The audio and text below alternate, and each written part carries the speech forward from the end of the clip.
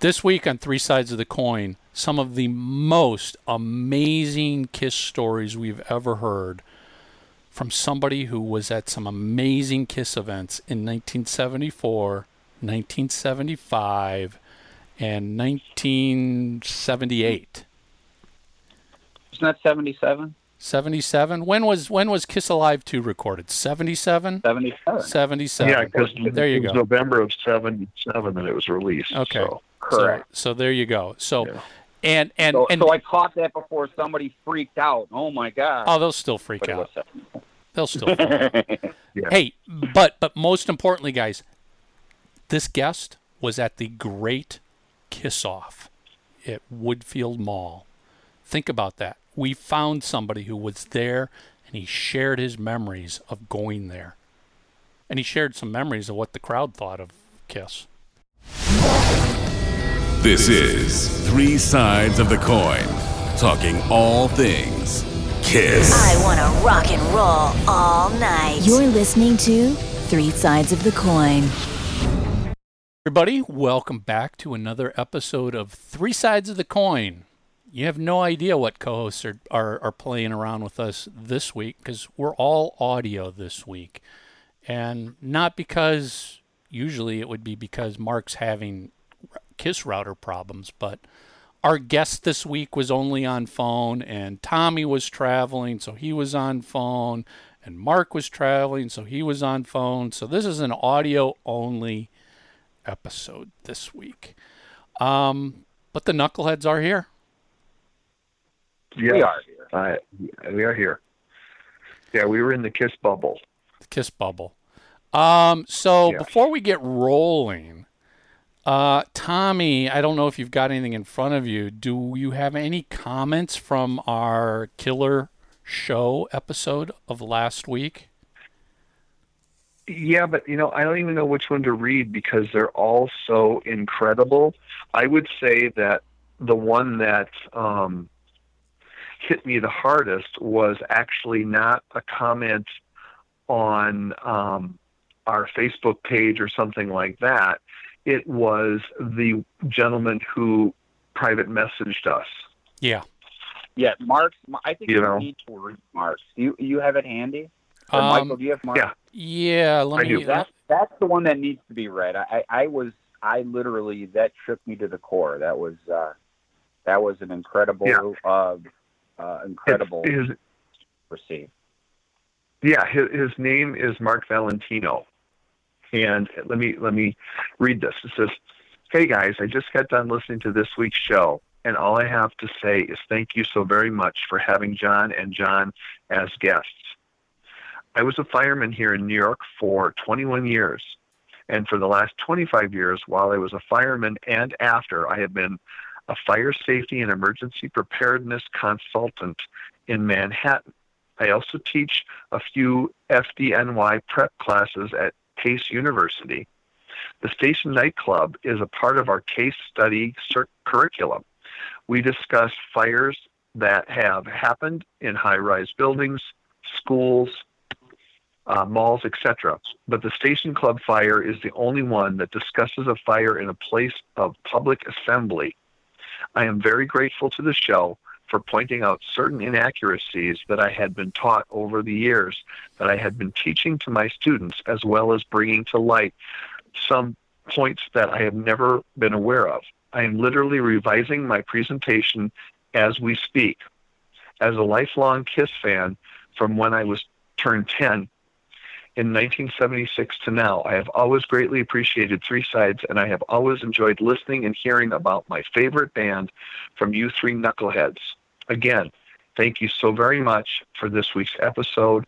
It was very informative, very poignant, and there was much to learn. Keep up the great work, boys." Boy, that like you said, that really just touched us. Yeah, I mean, yeah. So thank you, Mark, for sending that incredible note to us. And not to ignore anybody else, but it's like, you guys all left great comments, and there's a lot of great discussion going on, and we appreciate all of that. And the reason I chose this one just simply because he's a firefighter in New York City teaching classes, and now he's revising his curriculum because of what he learned on the show. That's just mind-blowing to me. Yeah, that was it. Go ahead, Mark. No, that was it. I mean, here's somebody that was, using that as a case study, and let's give the props where they need to go to Mr. John Watkins. He put this thing together for us and got a hold of John Baerlich, and really, this having that episode was really a result of having some private conversations with Mr. Watkins, and we all agreed, Tommy, Michael, and I, when he brought that to the table, this really does go hand in hand with KISS fans, because much like we said on the show, we still all go to shows and clubs, and when it's funny, and I'm sure you were that way. Tommy and I spent the weekend together, and we saw KISS Monday night in St. Paul together, but then Tommy saw a few other shows too. But when those horizontal flames are going across the stage, every time I'm like, in my head I'd go, okay, where do I go? What's the quickest route? You know what I mean? That stuff now is in my head, and I can't get it out. And you know what? That may save my life one day. It again, knowing that story and knowing what went wrong, can really, so that all those people didn't die in vain. You know what I mean? Learn from what happened there. I still think it was probably one of our best shows. It had nothing to do with us. It was all our guests. But, hopefully bringing all that out in the open for you guys to digest. And I'm hoping you guys, I hope we had enough KISS in that so you guys were, because that's what you come here for. But I also hope you guys felt that it was, it was worth it.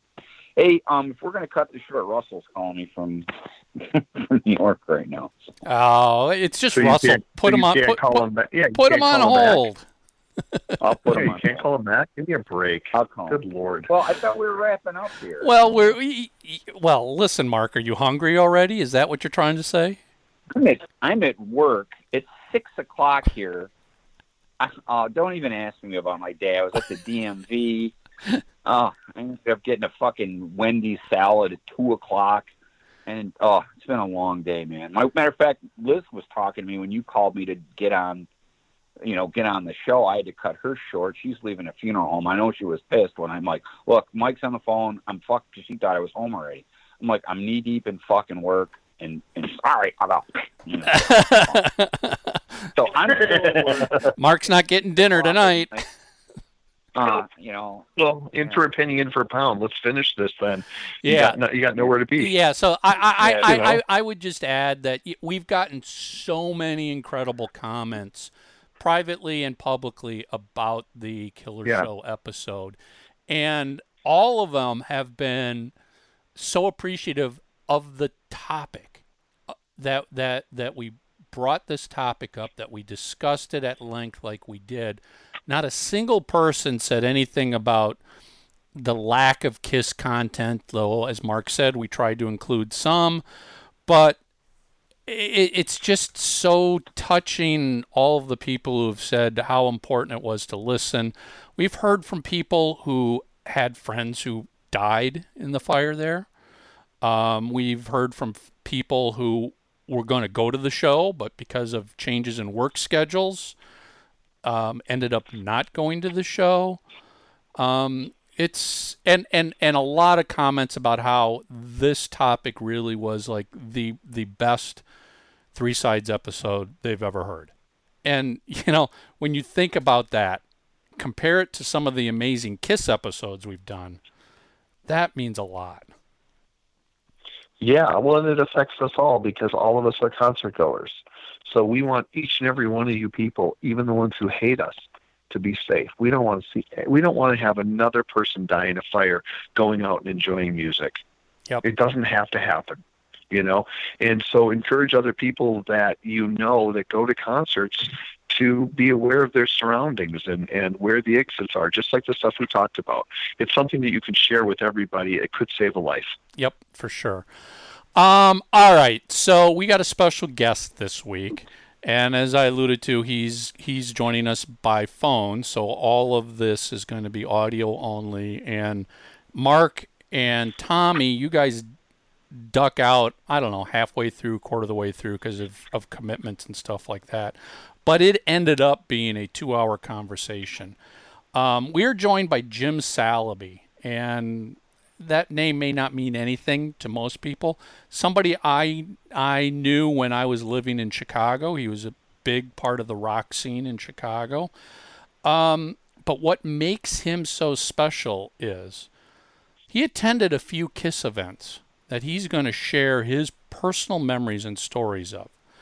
How about he attended the Great Kiss Off kissing contest in 1974? How about seeing Kiss and Rush together? How about seeing Kiss playing a university? How about seeing Kiss open for T-Rex at the Aragon Ballroom? Or maybe a little show at the LA Forum that ended up as Kiss Alive 2 that he was at. So this is pretty incredible, having somebody who was at these historical events share his memories. Yeah, and he knows more than just about KISS. The guy has got musical depth and knowledge like unparalleled. And that was the fun part for me. That was nice, reminiscing over some of my favorite music ever. That was pretty cool. So let it roll, Jim Salaby. Make sure you stick to the very end because he's got stories that just keep going. And, man, I feel like 2 hours was barely enough time to hit them all because we kind of just glossed over. Yeah, I was bummed that I had to get out. We kind of glossed over him seeing, the Runaways play the Whiskey A Go-Go. I know. I know. It's crazy. But let it roll. Jim Salaby and his KISS stories. Want to get your official 3 Sides of the Coin logo and shocker tee? Now you can. We ship worldwide. Get yours online at shop.3sidesofthecoin.com.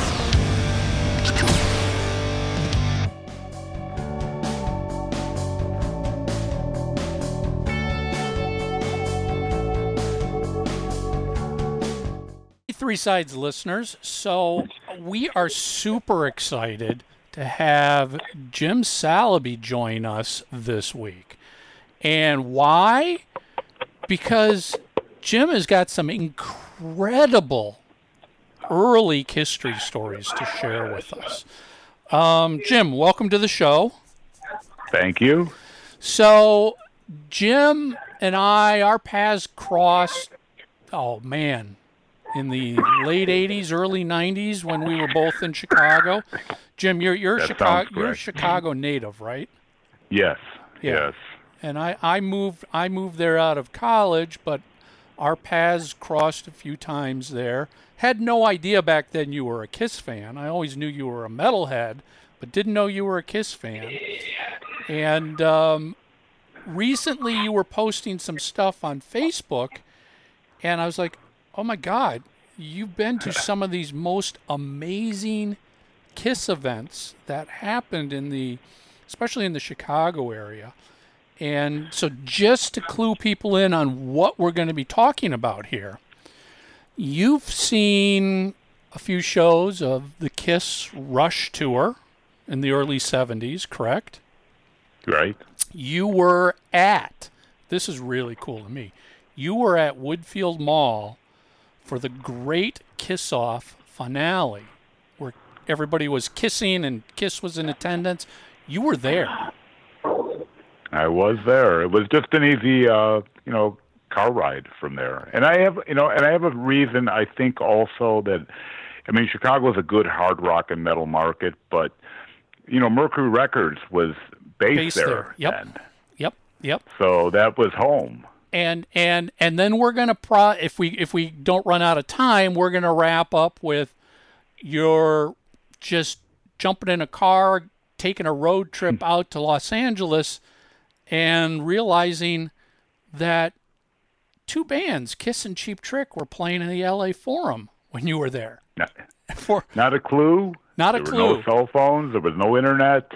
I just went out random, and you had to go to a record store. I found a record store with a phone booth, and I made a call and to find out where they were. And then which was Licorice Pizza, which was a great chain back in the day, and I looked in, and there was a flyer for Kiss at the LA Forum recording Kiss, Kiss Alive 2, and with Cheap Trick, Rockford, homegrown. Yep, and to make that story even more interesting, you just decided to go check out a show at the Whiskey the following night, or was it the night before? It was, I think it was the night following night. The following night. You went to the Whiskey and caught this little band called the Runaways. Yes.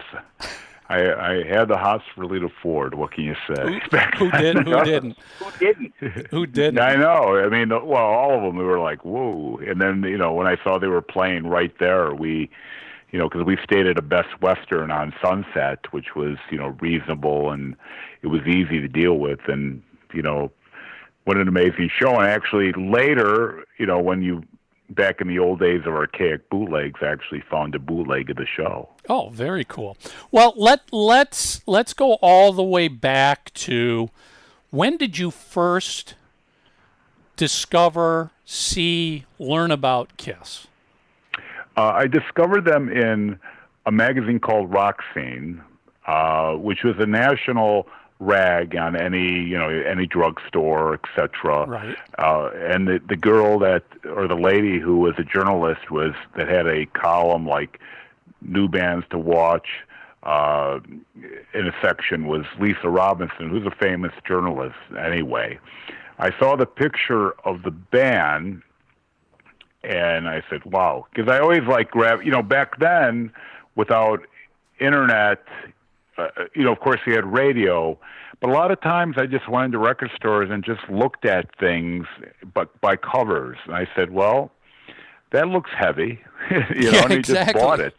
Yeah, a lot of times I just discovered music by just taking a chance. Because it's all relative to the economy. But I mean, a vinyl album back then was $2.99. Right. Back in those days, and so you took chances. And then when there were more record stores popping up, and sometimes there'd be used record stores. You could take even more chances because you could buy something for $1.25, $1.50 by just combing the bins. So, I looked at them and I said, wow. I go, that looks great. I've never seen anything like that before. And I had my little network of kind of like hard rock and metal dudes in the Chicagoland area, and of course in Rockford, Aurora, and things like that. And, we got together, for shows, or just got together to have a few beers somewhere, even though we were underage. But we, my friends in Rockford found out that they were playing at NIU at DeKalb. He saw the same picture on a flyer because Cheap Trick used to play there all the time. So I guess he being there, DeKalb, Rockford was so close. He let me know about it, and then I just drove up. It's a quick drive. It's only like an hour and a half on Golf Road at the time. You just took Golf Road all the way there, and it was a free show on top of it, because they were just trying to get Rush and Kiss, a free show. Think about that now. Well, and also you think about, it was funny back in those days. Bands like Rush, of course, REO and Styx were from the area. Blue Oyster Cult, Aerosmith. Nugent was from kind of the area, Detroit, and he migrated to Chicago. A lot of bands came that way and played colleges and high schools to kind of sharpen it up in the Midwest and then take it out on their first big tour. So Kiss was one of those bands, obviously, but of course probably with the home office of Mercury, they were there to shepherd them and help them and be there for them along the way. But that was the first show, and if I think you saw the pictures. The only thing between me and them were velvet ropes. It's crazy. That was the wall, and there was no security in front of us because I guess and they also back then you didn't stand, you sat and you crossed your legs. As crazy as that, I know, as crazy as it sounds, and that. So it was an amazing show. I mean, I've never seen anything like it before. It was their most archaic outfits, but at the same time, if you think of it relative to the time, how different it was from everything else. Now, were they doing any pyro at that show? Do you remember anything special about the show? No pyro no pyro. In fact, if you look at the pictures, their KISS, their big sign, their blinking sign, they had to put it on the ground. There was nowhere to put it. The only thing was Gene was doing the fire. Did he spit the blood too? He spit the fire out.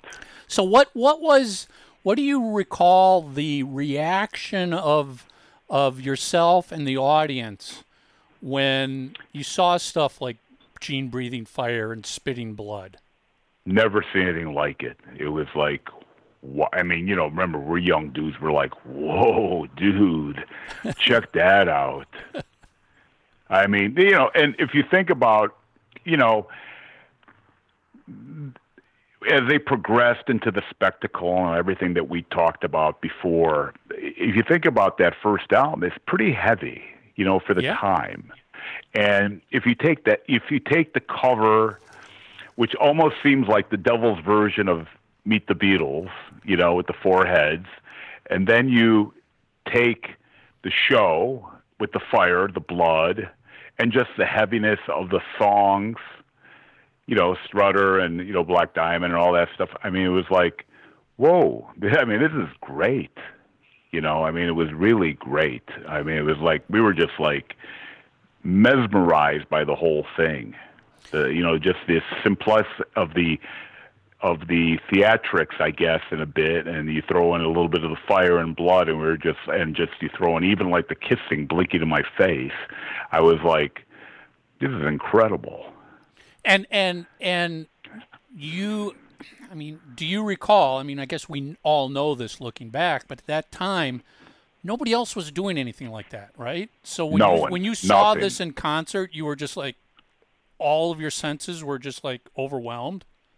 Overwhelmed. I couldn't believe it. None of us could believe it. It was just like, wow. I mean, there was nothing ever like this. Because as long as I can remember as a kid, I was buying records and discovering music and going to the record store, and I never saw anything like that before. And I was like, I loved it and loved them, and as they progressed, and we've seen, like any long band that's been around 40 years, 30 years, 25 years, I mean, things change, members change, sound changes. I mean, they took off the makeup, they put back the makeup. I mean, it's a long, long career. It's a long story. Obviously, they're finishing this thing up with a bang, but think about it, from that very beginning, we were like, this was unreal. Do you recall at that time, was anybody you were with or in the audience taking the attitude of, oh my God, they're not real musicians. Look they're wearing makeup, they're in costumes. I mean, was there any of that going on? No, because the music was because the music was so heavy. And I mean, I thought, like when I listened to that album, and I listened, and then I think about those days, but then I listened to the album, and then of course you hear some of those songs in this current End of the Road tour. I still say those songs are great. They're my favorite songs. Yeah. Well, and I'm assuming that people just accepted it because it was such an amazing thing to see. It was, because the music spoke for itself.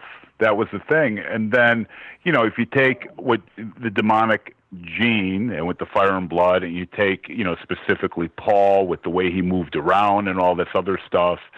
I mean, it was a real, these guys were showmen then. And, obviously it progressed into what, with all the hydraulics and everything else that it became, and pyro and everything. But back then it was over the top to just, again, just going to the show. It was like over the top, nothing I've ever seen before. Do you have a rough idea how many people were at that show? I don't. I don't. I'm trying to think here. I'm going to guess, just as a guess, thinking about the venue, because, I ended up going to school there and seeing other shows there, and it was a free show, and they were unknown. I'm going to just say that probably about, 1,000 plus. Okay. Wow. Okay. Which is, free show. You got all your college kids. They got nothing better to do. Why not? Sure. What was your impression of guessing. Rush? Yeah, I'm just guessing, from that aspect, just by thinking back and eyeballing and all that other stuff. I mean, certainly down the road, that place, you had the Grateful Dead play there in their height, and so did Jethro Tull, and the list goes on and on. What do you recall about Rush? Were you a Rush fan at the time? Well, Rush was in 75 when I got introduced to Rush through KISS with two shows they did at Friend High School in Wheeling, which was a $4.50 ticket, but it was a benefit for the football team. And then they played the Rockford Armory as well. And again, another Mercury band, so obviously they paired them together. And if you listen to that first Rush record, again, it's the same thing. It just was so heavy comparative to where they ended up into being a prog band. I mean, it's completely different. And you matched them up together, and it was like the show was just amazing. That both shows, but the Rockford show was the high school show was a high school show, but the Rockford show was like it was the Armory, so it was like one of those kind of places. And in fact, I got my first KISS merchandise there. They came up with a poster. Botwell came out with a poster. And that was my first piece of merch that I bought. I was going to ask you what sort of merch was being sold at these very early shows. That was it. That's it, the poster. Wow. Isn't that crazy how archaic it was back then? It didn't develop yet, into what it became with Bill and Ron in terms of merchandise.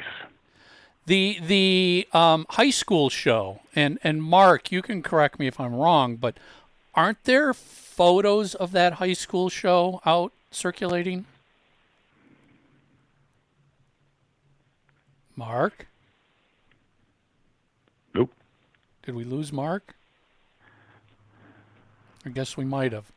I'm pretty sure there's photos of that circulating. I think there is, actually. I just put the flyer up, but I believe there is out there. And the story, of it all. Yeah. So was it any different seeing them in a small high school auditorium from what you'd seen previously? Well, I just think that when you get it, once you leave the school auditorium, you put it in a true, let's say the Rockford Army, which had regular concerts ongoing, your production gets better. You're on a bigger stage. Everything becomes bigger all of a sudden. Now you can't. They're not having they're not yet at the pyro stage and all that, except for the Fire and Blood. But the show is now starting to progress. They have more room to work with. They can start the show later because it's not just a school, so there's different, time frames. So things all of a sudden ramp up a bit. Right. It was the progression now of things to happen. And of course, if you go, that's 75. If you go back to 74, after they played DeKalb, they came to Chicago for the first time and played the Aragon. And they opened for T-Rex, so that was my only time to see Mark Bolan. And UFO, who got their, remember, they were kind of a German prog band prior. Then they got their deal with Chrysalis, and that was their first tour, opening for KISS, then opening for T-Rex. Jim, the bands you saw so early on, that's just incredible to to be able to look back, obviously at the time you were just a kid hanging out, seeing cool bands, and little did you know that decades later you would be seeing, the birth of some very big bands. Yeah, I was conveniently located too, because where I grew up in Chicago, I could ride my bike to the Aragon Ballroom, and then, like I said, like going to Rockford or DeKalb was like an hour and a half, not even taking a freeway at the time. You just took Gulf Road. If you remember that road, it kind of started, by the airport, and it started Highway 64, which is just a 2-lane highway, where the original Portillo's is, actually. Yep. And, so it was, everything was easy. I mean, just same thing took Gulf Road to go to Woodfield back then. Yep. Yeah, because Woodfield is right on Gulf Road. Yeah, so everything was like that.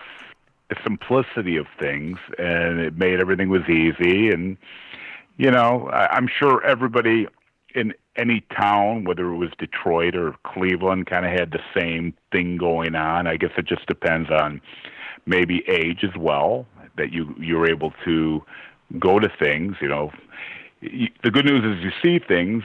Then the bad news is you're older. Right. That's the trade-off. Do you recall at those early shows, 74, 75, was the band coming out and meeting fans? Would they hang out, backstage? No, I never. Meet the fans?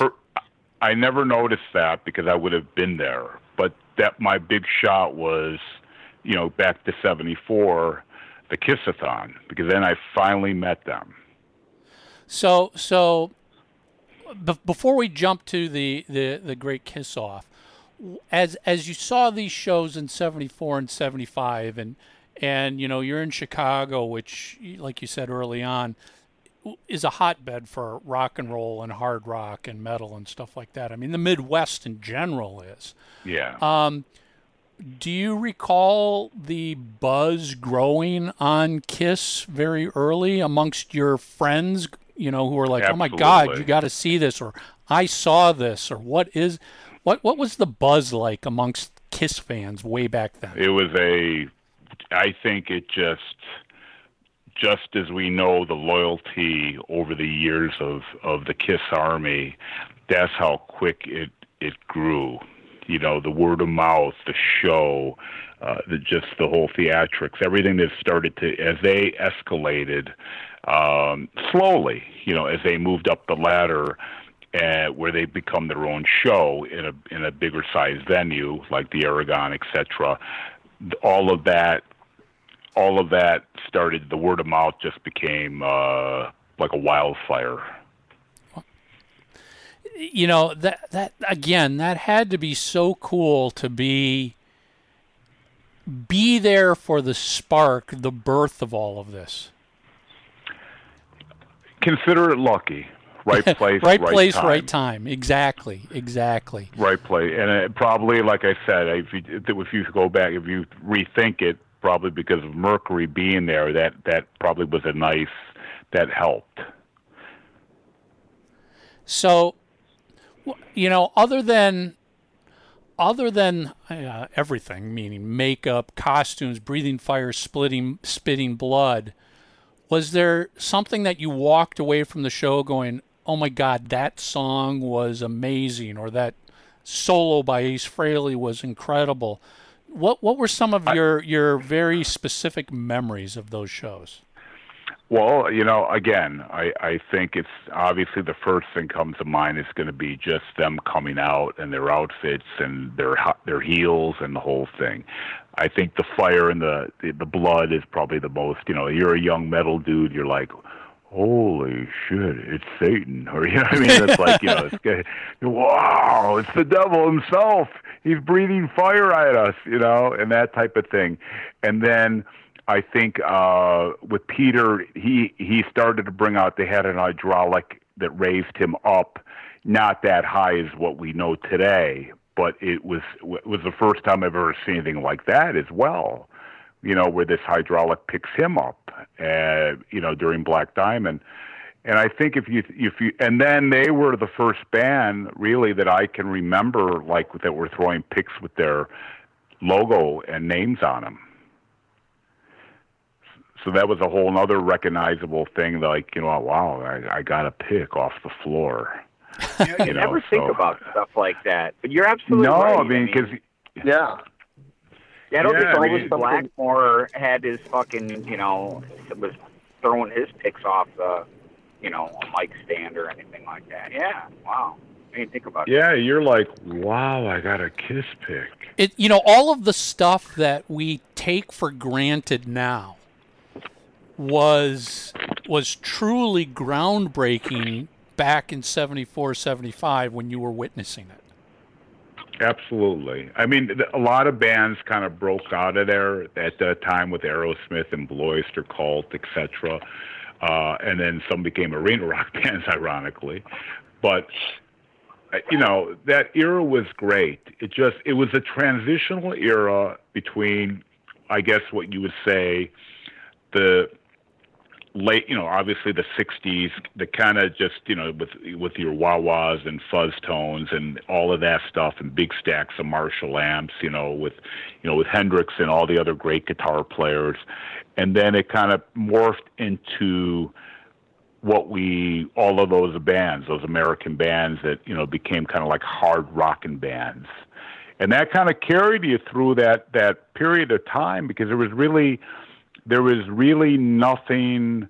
I mean, when you take early Priest, remember they were on Janus Records with their first record before, they came on to, Columbia later. UFO and Scorpions were German progressive bands. Scorpions was on Billingsgate Records. AC/DC was on Albert Records. I mean, those were they didn't even have U.S. deals at the time, but all that eventually started to happen, and that kind of carried us through. And then came that band in 70, and of course you had Sabbath, who kind of just was a little earlier. That was like 71 or something like, or 70. Well, but 69 was the very first Sabbath record. You stand corrected in that. Oh, no, hold on. No, it was Friday the 13th, 1970. Okay, yeah, because right now we're in the big anniversary. Yeah, we're in the 50th anniversary. Yeah, but then that carried us through the 70s till you got to that little band from L.A., Van Halen, which was a whole nother revolutionary thing with the guitar, and that from Hendrix to Van Halen, that kind of changed. That was another game changer. But that whole 70s thing was, like I said, it was Nugent and Aerosmith and Kiss and Blue Oyster Cult and UFO and Priest and Scorps. Got to throw in Deep Purple.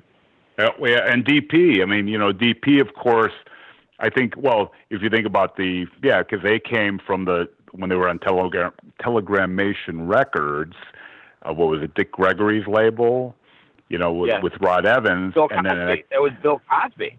Bill Cosby. I think they were partners in it, actually. Yes, correct. I believe. Yeah. They were partners Why in do it. We and know of course, that stuff? yeah, and then it morphed into the Warner Brothers deal, and, that was a whole another thing. And again, I discovered ZZ Top because a Warner Brothers act opening for Deep Purple, a Warner Brothers act, and that was another one that I was like, whoa. And another Warner Brothers, the most obvious would be Alice Cooper for the Kiss. And AC. So it was really it was a great time because it was all fresh and new. It was guitar players really kind of expanding themselves, in a different way, because you had the fuzz tones and the leads, and obviously Hendrix did what he did, and then you had all these guys doing these long jams and guitar solos and stuff like that, and they all had their own style because some came from different parts of the world, and know what? Tommy and I were with Tommy Thayer yesterday, and we were talking about that very subject because, if you would have in the 70s. You could have had Nugent, Blackmore, Iommi, Clapton, et al. And if you would have said just hit an A chord, you could tell who each one of them was. Yeah, whereas they all have their own style. Correct. Whereas today, everything is so, overproduced, and just a lot of them that drop D with everything sounds like a chugga. You know what I mean? There was no character to it, because Nugent sounded different from Billy Gibbons, who sounded different, from Richie Blackmore, and who sounded different from Van Halen, and it was a great time for tones and guitar playing. If you throw in like the first two Queen records, how Brian May and that band sounded much different than what they became, that was a whole other thing. To stuff like the great King Rat and stuff like that off and then very of course, early Queen stuff.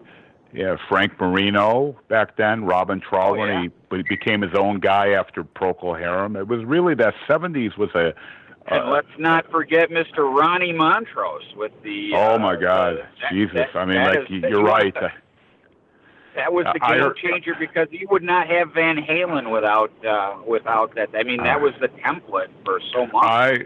You're right. I heard that record for the first time. I was like in awe by it all. And to me, that's one of the things that's so interesting about your story, and that's the piece that I always wonder if we fail at as a show, is I don't know how you quantify the feeling of seeing it for the first time, because now with MTV and all the different things that have happened, it's really hard to show people what it was truly like to see Kiss for the first time in 1974, like you were saying, and they're throwing guitar picks out.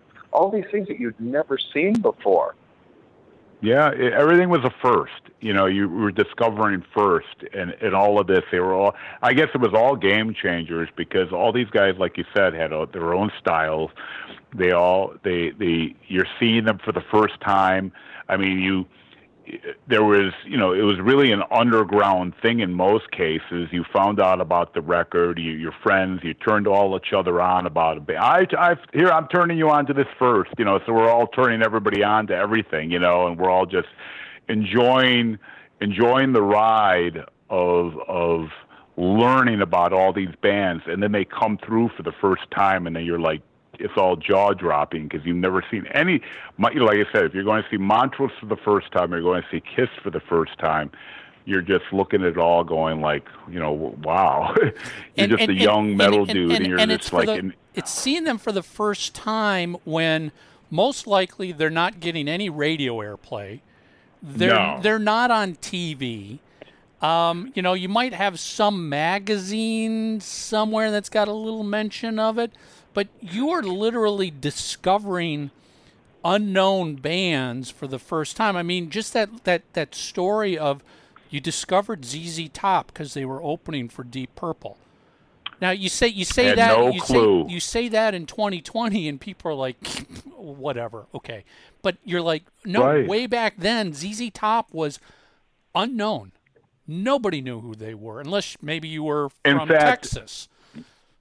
In fact, back in the day, if the opening band wasn't up to snuff, in most cases, I felt bad, because you threw anything you threw at them, like you're not beer bottles, but you threw you'll throw the cups, you'll throw anything you can throw that they can give you at them.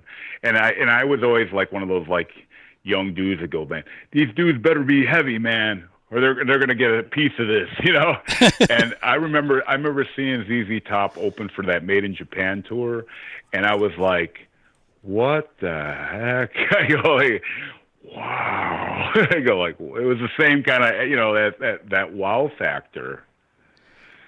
Amongst all of your friends, as you were discovering all of these bands you've been rattling off for the first time, how did Kiss rank amongst all of your friends? Was Kiss always like at the top? Were they always not quite as good as Zeppelin and Deep Purple? How did they land for you guys? I think because of the image was bigger than life, and as each album went along, they became bigger. Their show became bigger. Maybe they weren't. They were a little more simplex in some ways, but heavy and great songs that are so memorable to me. And maybe they didn't have quite the musicianship of some of the other guys, but they made it up with the whole package and the image. And it was so recognizable, whether it was, Hotter Than Hell and, Dressed to Kill, just all of it. I mean, we were just, and then by the time we got to Kiss Alive from Detroit, of course, we were like, that album, we were just blown away because they really now had like blossomed into their own. They've got more theatrics. They got, pyro. They got all that stuff going on.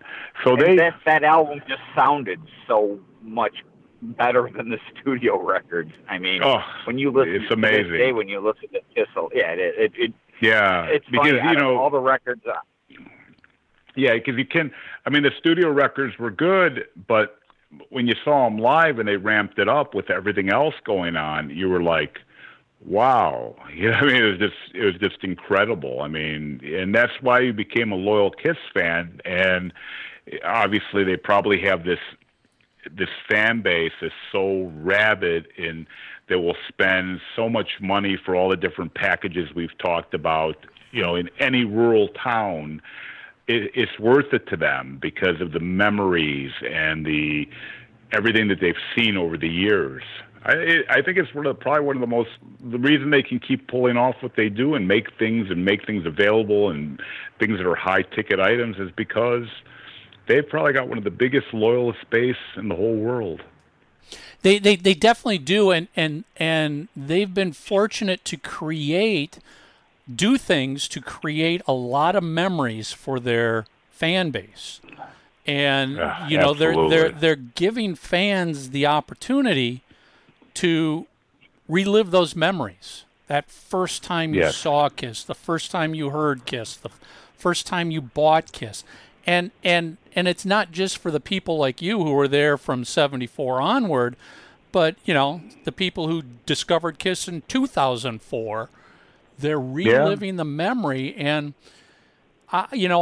from a pure marketing standpoint, if you can get your customers to bring up those emotions, those memories, those feelings, they're going to support you. That's what you want. It's not just do it because we're touring. It's like do it because we're playing that song that meant so much to you. And they were good people. They're good people. And that really goes a long way. They're kind people. They do right things with benefits and raising things, or like when they did the military houses and all that kind of stuff. I mean, it just goes on, that they're just good people. Now, that goes a long way with your fans. Jim, since you were there from the beginning, and you've been in the Kiss world ever since then, especially back into the 70s, when do you remember Kiss all of a sudden not being cool anymore? Well, it was a little weird for me with the I Was Made for Loving You. I was a little lost. I went to the show. It was at Chicago Stadium, actually. But I was a little lost on the direction of where they were going because obviously they were kind of doing the whole Casablanca thing during the whole disco era. And then, shortly, I guess later, was it later than the makeup came off? Yeah, so that would have been 79. The makeup came off in 83. So it sounds like you checked out for a little bit then. Yeah, I checked out for a little while, but I did go. I went to a couple shows with like Animalize, things like that, but I was a little bit like confused by the whole thing. Why do this? I mean, there's no reason because the thing about you guys it's the whole package. But I guess all bands during this long journey that they have, they experiment with different things and try different things, and they find out if it works, it doesn't work. They go back to what they should do and give the fans what they want. Well, we've talked about this many times on the show, and I think we could probably all discuss this, but especially from 79 when Dynasty came out to 83 when the makeup came off. They did the Dynasty album, which was that first time when people were sort of like you going, I'm not quite sure what's going on. And then they follow it up with Kiss Unmasked, which is even more of a departure. And then they follow that up with Music from the Elder, which now looking back from 2020, people will have a whole different view of that. But as the four of us can attest, when we were there, Music from the Elder was literally the death of Kiss in the United States. They were lucky. They were lucky to have been able to come out of that and do anything, because all of a sudden the makeup was looked at before all the music, and they were just a joke. And even when Creatures of the Night came out, which, Creatures of the Night is a heavy album. That's heavy metal. Yeah, great record. That never got its dues, because the public, the industry at that point in time was like, Kiss is just this kiddie band wearing makeup. They can't play all the stuff we've all heard. The makeup had to come off in order for them to try and survive, I think. Yeah, no, I know. You try things and all that. I mean, like you said, they lost me there for a while. I was kind of confused, and what we're talking like early '80s now. Now the whole new wave of heavy metal is starting to ramp up. I'm starting to move into the whole Metallica world and thrash world, and moving away. So you can kind of. They became characterized, I guess, if you want to put them in the slow, quote-unquote, hairband world. So you got like Motley Crue is kind of like throwing some makeup on here or there, and then you've got even a more feminine version like with Poison. And that's all, they're lumped into all that all of a sudden. And they really shouldn't be, but they are, because there's this whole thrash movement happening. Well, and Mark, share your story about how you had, was it Kiss Unmasked on one side of a cassette? Yeah, 1980. My friend, I'm sure you did this too. My friends and I, we carry our jam boxes around, and I remember in 1980, on one side of the cassette was Unmasked, and on the other side of the cassette was Women and Children First. And guess which album we played continuously, and guess what side probably never got played when we were hanging out. I can imagine. Because Kiss they dropped the fucking ball. Don't get me wrong. And this is for the Kiss fans. I like Unmasked, but if you go to the contemporaries at the time, from Nugent's Scream Dream to Animal Magnetism, and from the Scorpions and Motorhead, Overkill and Iron Maiden and Sabbath doing Heaven and Hell, and Van Halen. Come on, Ozzy's first couple records. You really think that if a 15, 16-year-old kid in 1980 wanted to listen to Shandy? No, man. Yeah. Because timeline tells you otherwise. We wanted the Mob Rules. We wanted Over the Mountain. That's what we wanted. Scream Dream. That's what we fucking wanted. And damn it, that's what we got. Yeah, that's what we got, and that's where we went. Because that's the direction we went into, and but. Like I said, I mean, it's a long career, a long journey, and I guess you try things and you do things, and I mean, even think about Van Halen when you go from David, and then you went to Sammy, which was a little more commercialized, even further, and then there was the Gary Sharon thing. I mean, I guess that's the way it goes. It's funny with Van Halen, because I always jokingly say that 1984 was the first Van Hagar record. And the reason that sure as fuck wasn't Women and Children First, and that sure as fuck wasn't Fair Warning. It certainly was not. It certainly was not. And I was lucky, and much like you, because, you grew up in Chicago, I grew up in Detroit at Cobo Hall. And, I remember seeing Van Halen on the Women and Children First and Fair Warning tours, and, multiple nights. And those shows were, let me tell you, there was no corporate rock about that. That was in-your-face, hard rock, and, that was just the shit, boy. I mean, it just doesn't get any better than that. And that's what Kiss doing, music from the Elder or Unmasked was so anti what the 15, 16-year-old burgeoning metal scene was all about. Kiss was the antithesis of that. Kiss really it didn't fit.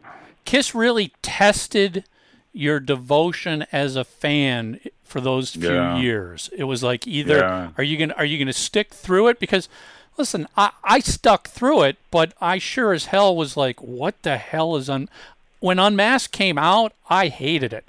Now, 40 years later, I've got much more love for it. But back then, when you were a young kid, you were just like, I'm buying it because it's a Kiss album. But, okay, I'm not listening to it a second time because there's nothing good on it. There was no metal on this album. I remember my friends and I, we liked, at the time. Now, this guy, again, timeline is everything. I remember going, Is That You's pretty cool? You know what I mean? But it didn't, the Kiss from Kiss Alive, and here's something that's even crazier when you think about it. Side 4 of Alive 2 was only a couple years difference, to that whole new wave of British heavy metal and the American hard rock, and so I mean, Kiss was right up there with the sound and the tones, and Rocket Ride and Larger Than Life and All American Man. That's the fucking stuff we wanted, but that's not what we got. And don't get me wrong. There were some glimpses on Dynasty. Charisma still rocked hard. The Ace songs still rocked hard. You know what I mean? But boy, let's put it this way. I love that record. Those albums were not rock and roll over. Correct. I mean, they were Unmasked and Dynasty compared to Rock and Roll Over is like comparing Van Hagar to Van Halen. It's same band, very much, but it's a completely different sounding band. Right. Yes, it's absolutely. But I love it. I right. loved all that stuff just as much, but for a different reason. So Jim, let's backtrack here again because I really want to hear about the Great Kiss Off. So for our listeners who don't know, before we get in, Michael, before we get into that, earlier, I don't know if you know, I kind of bobbed out I've got some family stuff I have to take care of. Okay. So I'm going to probably be ditching the conversation here in about 5-10 minutes. I just want to say great job. I'm going to keep going until I have to go. But just to let you know, I am going to be having, unfortunately, to get out of this because I'm having a lot of fun. But family first, and do what you got to do. I'll. Anyways. Nice to meet you. In case in case nice you get to meet you too. Man. So continue on. I just want to let you know because I'm just going to bow out in a few. So for our listeners who don't know, the Great Kiss Off happened at Woodfield Mall in the suburbs of Chicago, and it was the Schaumburg. It was the culmination of a bunch of regional kissing contests that Casablanca set up to promote the debut album. And the winners at these regional radio stations / cities were all brought to Woodfield Mall in Schaumburg, Illinois for the final Great Kiss Off. And, do some Googling, do some internet searching. You'll find out what this was all about. You, Jim, are the first person I've encountered who actually was there. I mean, we've heard the stories about this, but I've never been able to talk to somebody who was actually at the final Great Kiss Off event. So how did you hear about this event, first of all? You heard it from your local record store. They had flyers up and things. Because again, everything is word of mouth that way. And also, the radio station was, I think WCFL was involved in that as well. So that helped promote it. And it was at what do you call it? Disc Records. They had a store in the mall. Ironically, once that I opened the door with that story, there was a guy, Jim Manfrey, which is on my little, on my Facebook page, who became a Warner Brothers guy, but he was a store manager at the time, and he actually shared some pictures of the winners with the band in that, which I think was fantastic. So when I first, go ahead. I'm sorry. No, I was just going to say, so you learned about this, like we learned about anything as a kid back then, from the record stores, word of mouth, radio station. You by chance didn't keep any of the flyers you saw in the record store, did you? No, all that stuff. That's, I've moved so many, I think we talked about this. I've relocated like to 8 different cities. When you relocate as many times as you do, you start getting tired of carrying stuff away, and you start giving it away, throwing it out, and you just, then later you're like, oh, I wish I had that, but just the way it goes. If you've been collecting this stuff for years and years, if I were in one place, it'd be great, but I've moved so many times, and that includes not only just all the stuff. Think about all the music we talked about trying to move, Yeah. So unfortunately not. So that's why I Googled a lot of that stuff, my memories, to get flyers or, get information to kind of like put together. I think I just had some, the one thing I did keep was the I Was Here button, from the LA forum from and LA. that. But cool. from LA.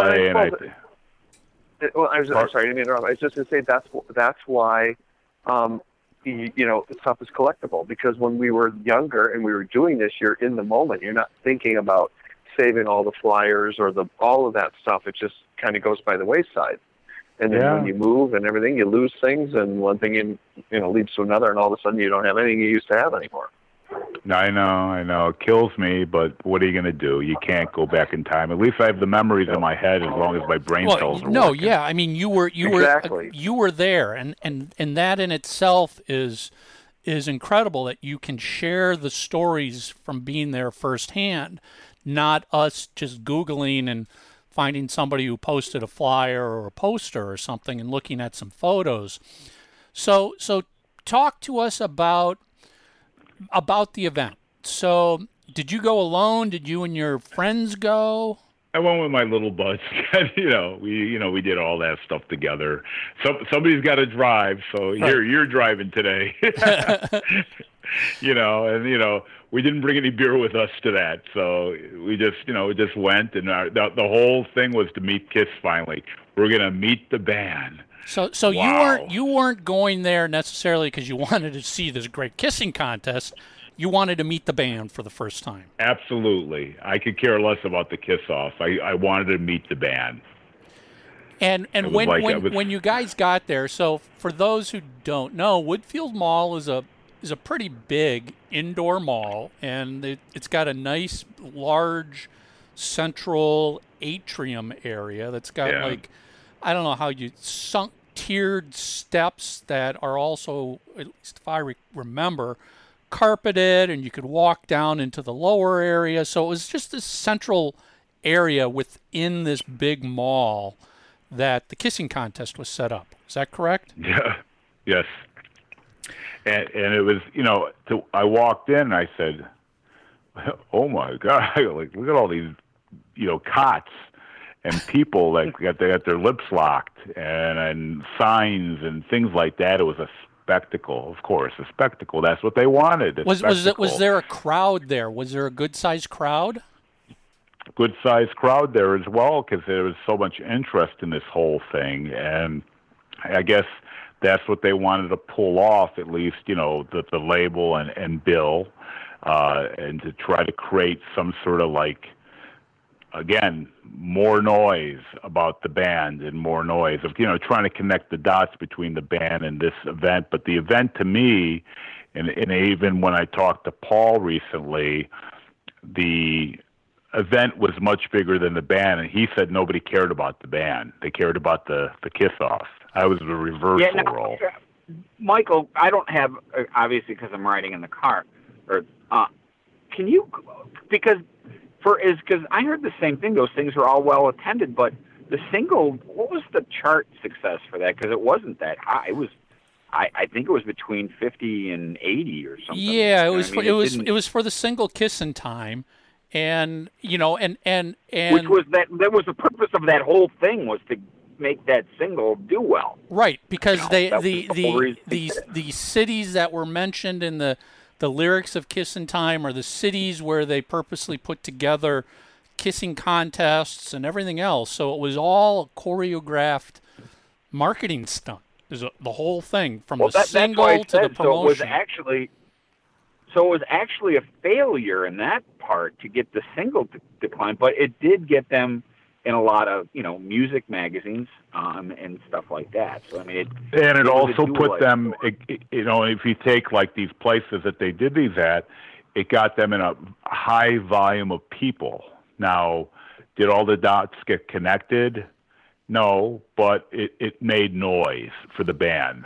It's one of those things where the payoff might not have been directly the Kissin' Time single. The payoff might have been a year later when they came back through and somebody was there and goes, "Oh, I remember those guys. I'll go to their concert."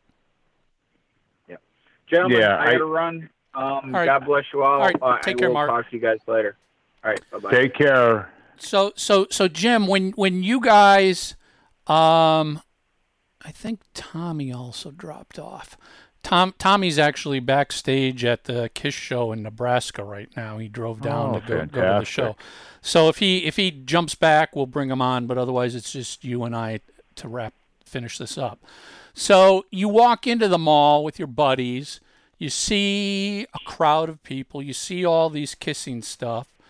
And was anybody in the crowd interested in Kiss that you could tell? Well, I think everybody was so focused on this. It was such a spectacle, and people were so focused on that. No, I don't think so. I think they were just focused on this kiss-off and this thing going on that's went on for 117 hours for the winter, which is kind of like unbelievable, that happened. But I mean, it like I said, I don't think it meant anything to anybody because it just created noise. Okay. People were shopping, families were there. I think Woodfield Mall, I think at the time was one of the biggest malls in America. Yeah. It was way before Mall of America. Yep. And that, so it was thought of as one of the super malls, early super malls. So I mean, and if you think since you lived there, what an anchor that became, because there was nothing there, and now you go down Gulf Avenue around Schaumburg, and it's restaurants and hotels, and it created a whole city amongst itself almost. Yeah.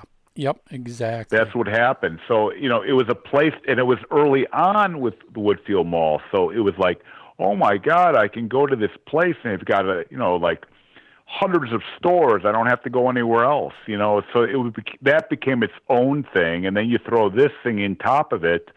And I think it was like people randomly, they came there, they showed interest, they wanted to see it, but then they go shopping, maybe they come back to it.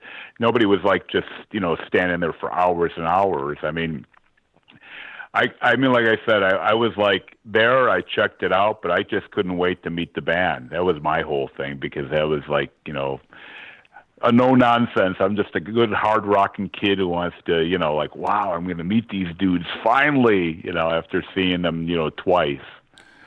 So before we get into that, do you have any memories? Do you recall seeing TV stations, reporters, photographers? I think the radio station was, I believe the local, WGN was there. WCFL was the rock and radio station at the time. And that's as much as I can recall, from a media standpoint. I'm sure there were press people there too, probably from the Sun-Times and Tribune. I don't know how far, outside of the Chicago metro area that people came in for it at the time. I'm sure if the amount of money invested into it, I'm sure that Casablanca / Mercury, Polygram, I'm sure that they, back in the day, especially when record business was hopping, I'm sure that they probably flew in some people for it. But I wouldn't know that because I'm just a kid. Right. You're just there to see Kiss. Yeah, I'm a clueless. I ended up in the industry later. But at the time I didn't. I was clueless to it all. I mean, I'm just this kid who's a fan and rabid and loves the band and wants to meet the band, and I'm not even paying attention to anything else. So how do you remember the events unfolding at the Kiss Off? Was it kind of running obviously for hours and hours and hours? Was the band there the whole time? Did the band show up halfway through? Yeah. Did they just go straight to the record store? As I recall, it was halfway down. And then I think, as I recall, as much as I not being exactly, because I kind of came into it not at the beginning, not at the end. I was kind of waiting towards as much of the end as I could so that I could see the band. And then the band was in Disc Records, and I would just went in there, and I was like, that's all I wanted, because they had the record company people, and you got probably some of the media people. But I'm not paying attention to that because I don't really I understand it, but I don't really understand it because I didn't understand how it all worked at the time with promotion people and your press people and all that stuff, because I was just a young kid. So they were in the record store. Were they just set up like you would imagine a typical in-store? Was there, a table that they were sitting behind, standing behind? Well, yeah, they had a table, and then they were standing. It was, I don't know how long they were there for. They probably were there for quite a while because they wanted to try to probably meet as many people as they can. Because think about it. You're going to watch these people Kiss for how long before you kind of say, okay, and then you go in there, or you go in the store, and you get to meet them and take pictures or whatever you did, and get their autographs, and then maybe you mill around the mall and go get something to eat, and then you come back, and the people are still kissing. I don't want to be like keep hanging around, but I hung around just enough, just because just to meet him finally and to get an autograph and all the other stuff, just enough I felt like was enough time. But then the mall's the mall. You're a kid, you go running around the mall, Sure. You go, so that was a good thing. You can make a day of it in somewhat because, you can always come back and watch the people kiss. They were there. How big was the crowd in the record store to meet the band? Was there much of a crowd? I think it was kind of, I think it was, just kind of a little bit of a flow coming through all the time. It wasn't overly crazy, but it was kind of consistent, in terms of that. Plus, also remember, if you're a music head back in the day, I mean, that was the record store was your kind of like almost like your church, because that was where else would you go? I mean, if you love music, you go to a place like that to discover music, to talk to others about music, and that's, so any record store was kind of like, it was just wow, we're going to a new record store rather than like the one Skipper's, near my house. And then eventually, you had your early flip sides and things like that. But I mean, at the time, I mean, that was your kind of like your hub, where you hung out. Was the record store all decked out and Kiss posters and promo and? Not a lot, because there wasn't a lot.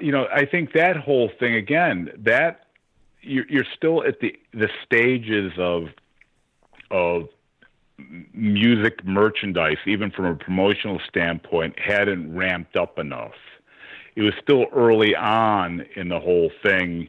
You'll have I think it was mostly at the time, it was flats. Yeah, album flats cover were the flats. 12 by 12. So you've got them on the printing press. Sharpies? Oh, they had Sharpies, and no, you had your. I'm trying to think what we had, what he signed on it. I think it was pens and. I think it was just pens at the time. To tell you the truth, you see all those old Beatle autographs on the back of records. It's all ballpoint pen back then. Yeah, it was, it was all, everything was so simplex back then, and that was like my first, what I call an in-store, in terms of an in-store. So again, if it was new to me, it was new to everybody. So I don't think there was any expectation. There was no, I just, wow, I'm going to meet him, and I'm going to whatever I get a napkin sign, that would be happy, whatever. I mean, but that's, that was just, everything was just simple then. That was the beauty of it. Have changed so much. Well, did you ever have any friends that were just like, I can't believe you like this band? Or was it more? No, because I think the thing. Oh, go ahead. I was just going to say, because back in the 70s, the other thing I thought that was so exciting about a lot of those rosters is you get all types of different bands playing on one bill. Now, where it's very much all just metal bands or just pop bands or just dance band, whatever it might be, and it was just always so cool to see the variety. Well, even if you think about that show at the Aragon, okay, Hydra was a southern rock band on Capricorn. It never really made it further. Then came UFO, which was, they were obviously a German metal band that came out of the Prague world and then progressed with Schenker. And then you've got Kiss, who, we know what Kiss is. And then you kind of have this somewhat glam guy from England, Mark Bolan. It was kind of a very wide open, like I said, it was all four bands. I liked all four bands, but I liked them all differently. And that, obviously, probably out of the four, it was Kiss and then UFO. Yeah. And that. But I'm just so impressed with your knowledge of music in general. It's very impressive.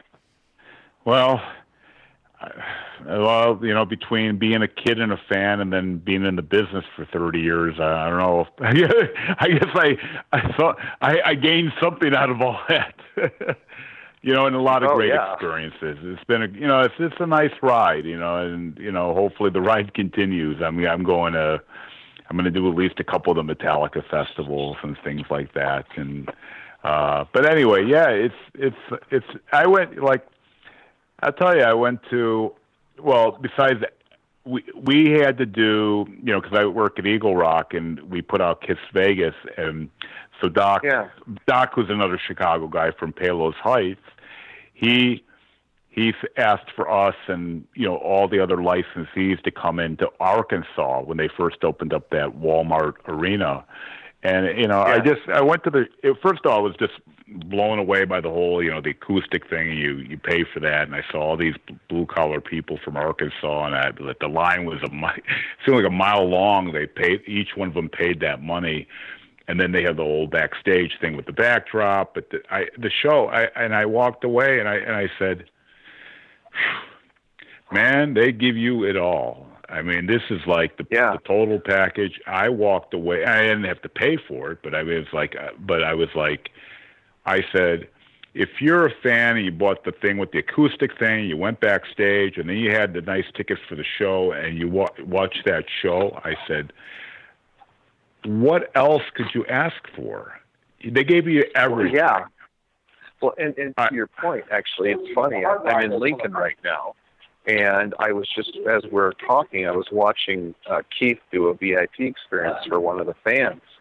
I had, trying on the boots and stuff, and just the smiles were just ear to ear. Just, it's amazing. No band does these types of things. It's just so cool. Go ahead. I'm sorry. No, you go ahead. And I just wanted to say one nice other thing about that show, but go ahead. Yeah, well, I didn't mean to switch gears, but I also, just before I forget, I just want to say I absolutely love the Vegas release. It's just so beautiful. I still watch it all the time. It's so cool. Yeah, it was very well done, and obviously it's all about the band. I mean, if you got that kind of band and you record them, wow, in that. But I was just going to say, I was lucky enough when I was flying out of Arkansas, I flew with the military soldier who got the house. Cool. They were doing the house as a habitat thing for a veteran in every market, and he was from Pittsburgh, but they brought him in for that show. But they give one veteran a house, but Yeah, he said, I said, look, dude, I saw you on stage. I said, now I'm seeing it. We're talking on the plane. I go, like, how was that? He says, it's a game changer too, because he comes home, he really doesn't have a whole lot, but he was very nice. He said a couple of his other guys that he was in the service with, they share the house together. Because he has more house than he needs, so he shares the house. Yeah. The whole thing was so touching. And then, they brought these kids up, and it's just, everything they do is so positive that, and it's such a plus. It's amazing, it really is, and like I said, that whole day of doing things with them, but not, again, being on the industry side, but being a fan. But I witnessed it all in a day. If you paid for all that stuff, you just walked away and said, you got so much value and so much of a memory. It really makes it worth it. It's well thought out. It's not it's not just sometimes you don't get to get an autograph. You don't get to get a picture. They just do the shot, with the, and they give you the computerized, they give you the little card and all that for these VIP things. It's very quick, fast, and all this other stuff. I mean, I think for that, the acoustic set, you can bring as much stuff as you want to get autographed. I saw some people, they had so much stuff and they were signing everything for them. I thought it was so cute and so endearing. Yeah, and some people really take that figuratively. Like, okay, I'm bringing my whole freaking house with me, and yes, probably have them sign the dashboard of their cars. Yes, but they did it. They signed everything that they brought. It was so cute. I was like looking at it all, and it was like a lot of, it was a lot of older folks too, and that probably brought the most of their collection or stuff. But I thought it was just, it was very nice, and those guys just appreciate their fans and treat them with respect. It's true. They really, truly do, and they take the time. Yes, definitely. It was just very, very, I don't know. I walked away that day and and I just said, wow. And then I went to dinner with them on the afterwards, too. So we got to talk about some of this stuff, old stuff. I kept saying to Paul, I was like, remember that? And he loved it, because they appreciate their history and how they got from point A to point B to where they're at today. And what they had to do to get there, and to work really hard to get there too.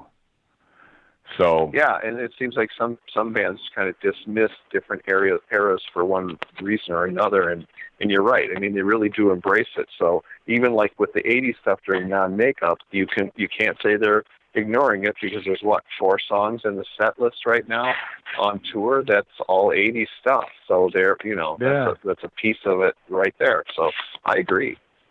Yeah, like I said, bands have a long career and they experiment and try things. Everybody does, and kind of gets off the wagon. And I went through the whole Priest box set, and after you get past Turbo Lover, I'm kind of like, for a few records, I'm like, wow, what happened here? Then they get back on track again.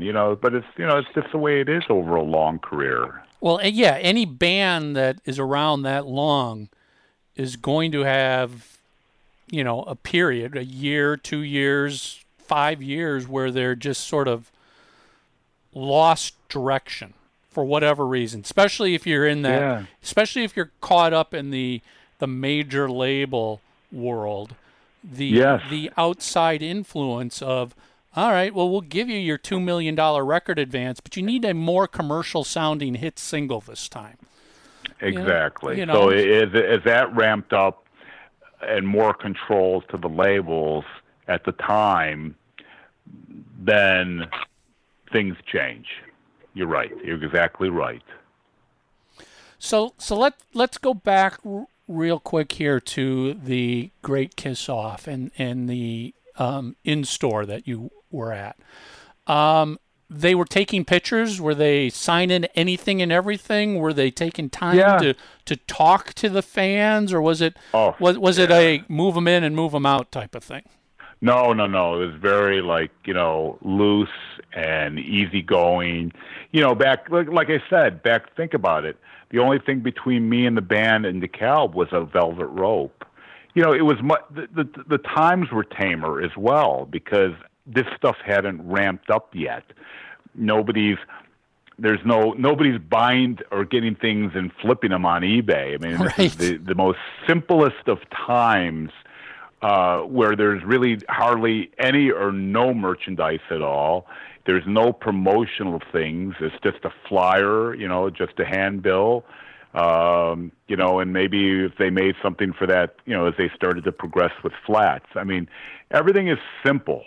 It's no different than I grew up by Wrigley Field. I mean, there was no security. The opposing team, let's say the Giants with Willie Mays and Willie McCovey, they just walk off their bus at Clark and Edison and just walk in. Those were simple days back then. So, we didn't ramp it up with the press and media and people selling things and hawking and, nobody thought about that then. I mean, there was, like I said, it was my first, probably most people might have been one of their first, technically an in-store and that for a lot of people because nobody was doing anything like that. So what do you remember? Did you meet all four of the band members, first of all? Yeah. So yeah, what did you talk about? Did you have anything to talk about? Not a whole lot, except for the DeKalb show and the Aragon show, and kind of just the short story of how I discovered them. I mean, that's pretty much it. But I'm just a kid, and I'm just simple, and But I think they appreciated the fact that I saw those shows. And the fact that I drove all the way out to DeKalb, which really isn't that far, but for a kid it might seem like it's far. But I think they were open to talk to anybody and everybody. And again, I don't have a whole lot to say to them, so I didn't want to be just hanging around them. Right. So that's where I came in. I said a few words and talked to each one of them, and I got something signed and. Stuck around a little bit and watched all the people, and then I said, okay, maybe we got to, let's go, because we don't want to What did they sign? Did they sign a debut album for you? They signed albums, they signed flats, they signed pieces of paper, whatever you brought. Some people didn't buy the album, so they just got. It's no different than when I've done in stores. People get napkins signed. Right. It's whatever you brought in. It was very simple, very archaic in many ways, and it was just, I think, like everything else, these were what they were doing, this spectacle, is probably if you put it on a grand scale, again, maybe they didn't get what they wanted out of the radio side, but this is way ahead of anybody else doing anything, really. Because they did this on a national level, and then they brought it to Chicago for a finale. But, I don't think there was really nobody else that could pull something like that off. Do you remember back then any of those other bands that you were fans of? Did any of those bands ever do in-store signing events back then? No. But the nice thing is that you were kids. You could just wait by the dressing room and they'd come out. No different than waiting for the players to come out of Wrigley Field to come out. It was the same simplicity because it was not a lot of us. They were just kids back then. And I think they appreciated that because it wasn't adults harassing them over things, in a harassing way. So, when they bring 10 drum heads to get signed, right? You know what I mean? Something obnoxious like that. We're just little kids, and we're like, wow, it's Michael Schenker, or just any of those guys. I mean, we're like, and getting pieces of paper signed. Simple. Yeah.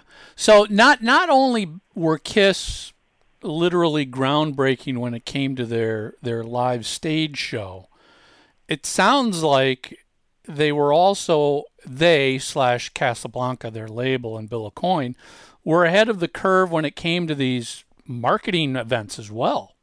Exactly. Yes, and that's the thing. I mean, again, it's the brilliance of it all. Whether it was Bill or if it was, if it was the label or Gene or Paul, it was still brilliant to do. Even if you didn't get what you think you were going to get out of it, you get something bigger down the road. Well, it also seems like... Hey, guys. Yeah. Michael, I'm sorry. I didn't mean to interrupt. They're just about to start to turn the music up, so I'm going to lose you guys just okay. because there's no place I can go where I'll be able to hear you. You can't use Paul's dressing room? No, I'd rather not do that. I think it'd be safer to just stay out of the way. That's always a good advice. Yeah, definitely. So, all right, man. So thank you so much. What an incredible guest. Thank you so much for being giving of your time like this. Incredible stories. Oh, thank you. It's an honor. Yes. It really is. And hopefully we'll get a chance to meet face-to-face someday. I hope so.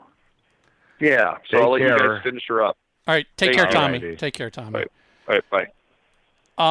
So what I was going to say, Jim, is it seems like, and obviously looking back now, we all recognize this, but KISS played everything they did up like they were already big superstars. The big show. Absolutely. The big in-store events. Even though, as Paul told you, nobody was there to see KISS. Nobody cared about KISS. But they put on this big event like people were there to see KISS and cared about KISS. Yes. And at the end of the day, they're the trailblazers in all this. And that's what made them...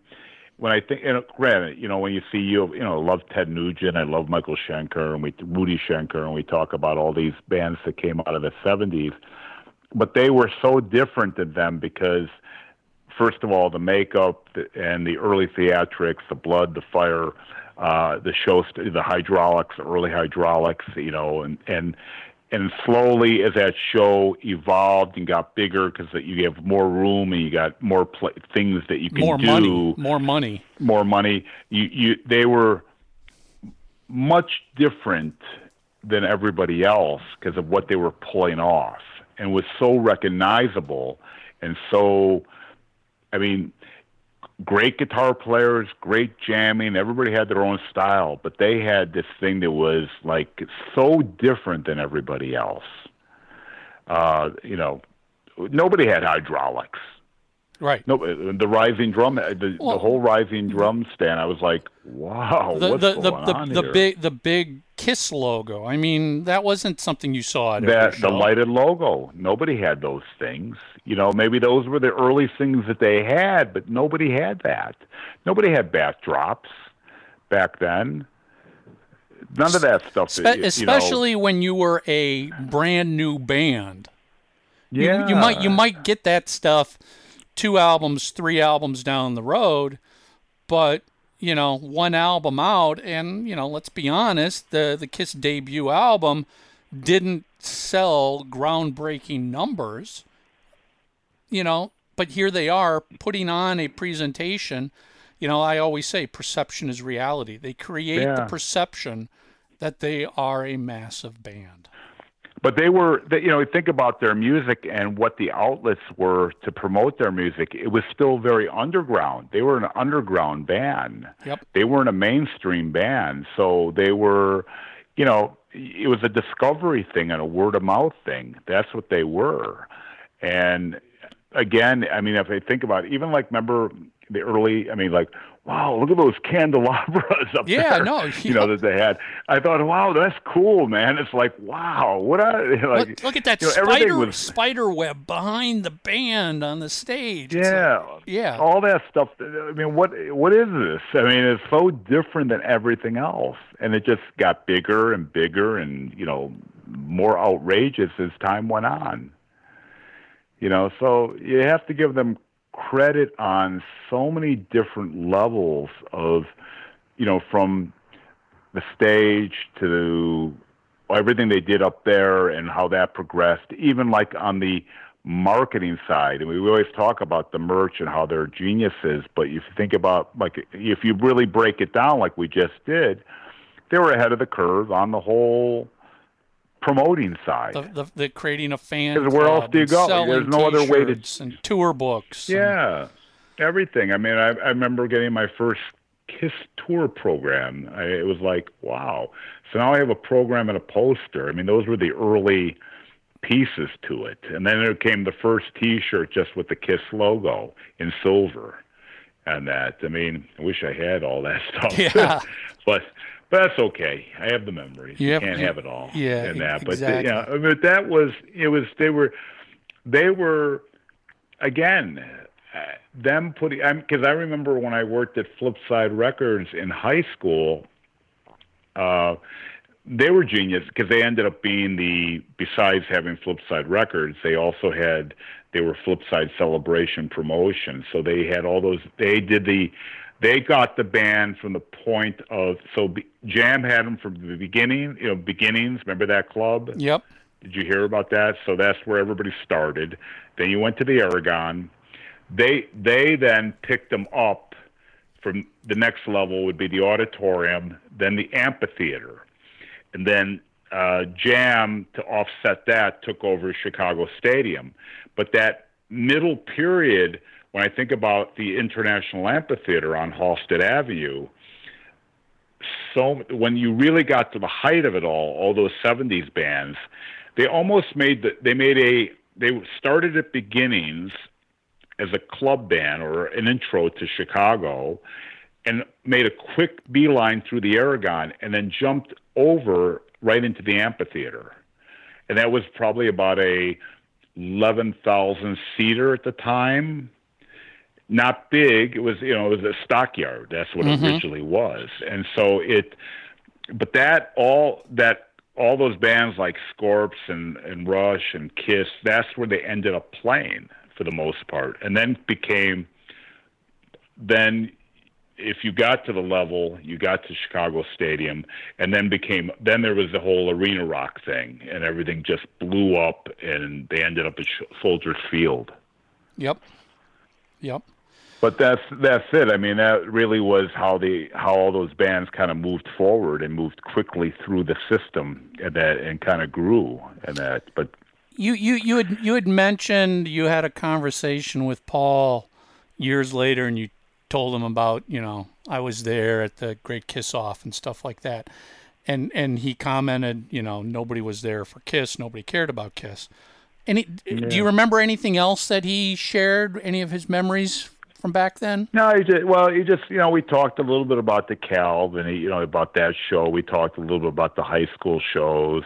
We talked about I was there. I was fortunate enough to be in that marketplace and to be able to go and be of the age to be able to drive and get around with friends and do some of that stuff, and which he was completely impressed with, because he was like, whoa, wow, I can't believe it, that you did all that stuff. But then we just talked about, again, they trailblazed everything. They made the show. I never really thought about the whole promotion thing until we started talking about it now, but they were, and especially me being in the business, I mean, they were so ahead on that as well. Yeah, well, no, I always joke with people. I'm like, yeah, I got a college degree. I went to the KISS School of Marketing. Yeah, that's all you need. Yeah, I mean, Geniuses. you whether you like them or not, doesn't matter. You can learn something from the way they've run their business. And continue to do so. Unbelievably. So let's fast forward a couple years, and you're taking a road trip with your buddy out to Los Angeles.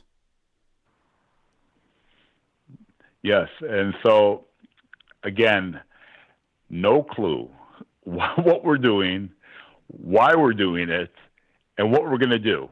We just want to go to sunny Los Angeles where there's rock and roll and get away from all this, from the Midwest for a minute here. Yeah. And, we have no internet, no cell phones, nothing. And we just got a map. No MapQuest. And we head out west, and we find a hotel. We settled on the Best Western on Sunset, cheap. Had a pool, and we have our beer in the beer. We brought our beer in, so I got our beer. And, we dial up and find out where a record store is. Remember, you had to use the hotel phone in your room back then. You get charged. I remember always pulling out the Yellow Pages and looking under record stores and going, okay, what record stores are around here? And let me go find them. Yeah. And find the record store, and we found Licorice Pizza, which is a LA-based chain. And we went there, and lo and behold, we're like, are you kidding? We're like, what? We're here and Kiss is here? Kiss and Cheap Trick? Yeah. And we're like, wow, this is dumb luck. We no clue. We were like, unbelievable. It was just unbelievable to go to that thing because, who knew? I mean, we didn't know. And it was, again, they're now at the height. I mean, they're on that second live record they're recording. They've got all the pyro. They got everything is hydraulics. You got everything going on. I mean, they're really cranking at this point. Yep. And we're just like, whoa, because it's like they took it to a whole nother level because they know they're recording this thing. What was it like for you, having seen them in '74? To then see them playing the Forum in Los Angeles with this huge production and everything else. What was your thoughts, your feelings of being able to see that transition? My thoughts were everything that I thought they were and where they were going to go, they did. And they took those basic ideas that I saw in DeKalb and it progressed into that. So every time you saw them, at least when you saw them in a place that's, like not the high school, but you saw them in a little bigger venue, there was another add-on, something more added on until they get to the point where you're playing in the big stadiums where you could have the full production and everything else that you want. And, I mean, if you thought they were ahead of the game in '74, when you saw them at Kiss Alive, do the Kiss Alive 2 at the Forum, and that was only what 4 years? Basically 4 year difference? Yeah, basically 4 years. They went from that to that in 4 years. That's amazing. Even in today's world, that's an incredibly fast explosion. Yes, and it was so fast, and they became so big, and I mean, and they gave it to you all. I mean, you went to the show, and you're like, when you thought in DeKalb was wow, you go to the Forum, you're going, oh my God, what am I seeing here? This is like big, way bigger than anything out there. What was the vibe like at the Forum amongst all of the fans there? Was there just tons of energy? Jacked up. Energy was so high. I mean, it really was. I mean, it was the vibe there was so good, and you had a great opening act in Cheap Trick because they really got off to a great start as well. I think that was what do you call it, the second album. Yep. And it was, and again, when I ended up going to DeKalb for school, and then from Rockford, they used to play on their little kind of like mini tour of the Midwest. They played DeKalb once a month. So I used to go see them. I saw them at the beginning stages, and then all of a sudden, here they are on the big stage at LA Forum, with Kiss. And I said, I can't believe I'm witnessing all this, and it's all by luck. Because I had no clue what I was going to do in LA. Yeah, it just kind of shows you that these guys had a plan in mind. It definitely. And they had a plan. They stuck with the plan, and they succeeded with the plan. And then when I saw them, I did see, I went to the Garden Show, but let's take Arkansas, which just takes you away from just the magnitude of Madison Square Garden. They gave it to you all. And you really got, it was much, I felt much closer to it being in Arkansas because, you're just away from everything else. And it just shows you that, when you see, Tommy and Gene on the hydraulics, is it? Or, or Paul? Yeah. I mean, they're so high now. I mean, it's like, I'm looking, because I was like in the first 5 rows, and I'm looking up, I'm going like, and they're on those heels, and they're way up there. I'm going like, wow. And everything, and then the confetti and everything. It was just unreal. And what I loved about it, again, the endearing part was seeing Dad with the kids, and Dad and the kids all have makeup on. I thought there's so many of that now. It's like, well, I was going to ask you that. So at the LA Forum show for the Alive 2 recording, were there fans dressing up as Kiss? Yes, yeah. It was the beginning stages of it all. Again, they created a thing, so you could it was cool to paint your face and go be a cat as an example, right. Or be the Star Child or whatever you want to be of the 4, or be the Demon. It was that was the beginning stages of fans starting to do that. I guess not dress up, but I mean it started to expand the fans' view of them participating in the whole experience. So nobody did that. They were first to be able to get people to do that. Well, especially because most of these other, you're a big Deep Purple fan. How do you dress up like Deep Purple? Yeah.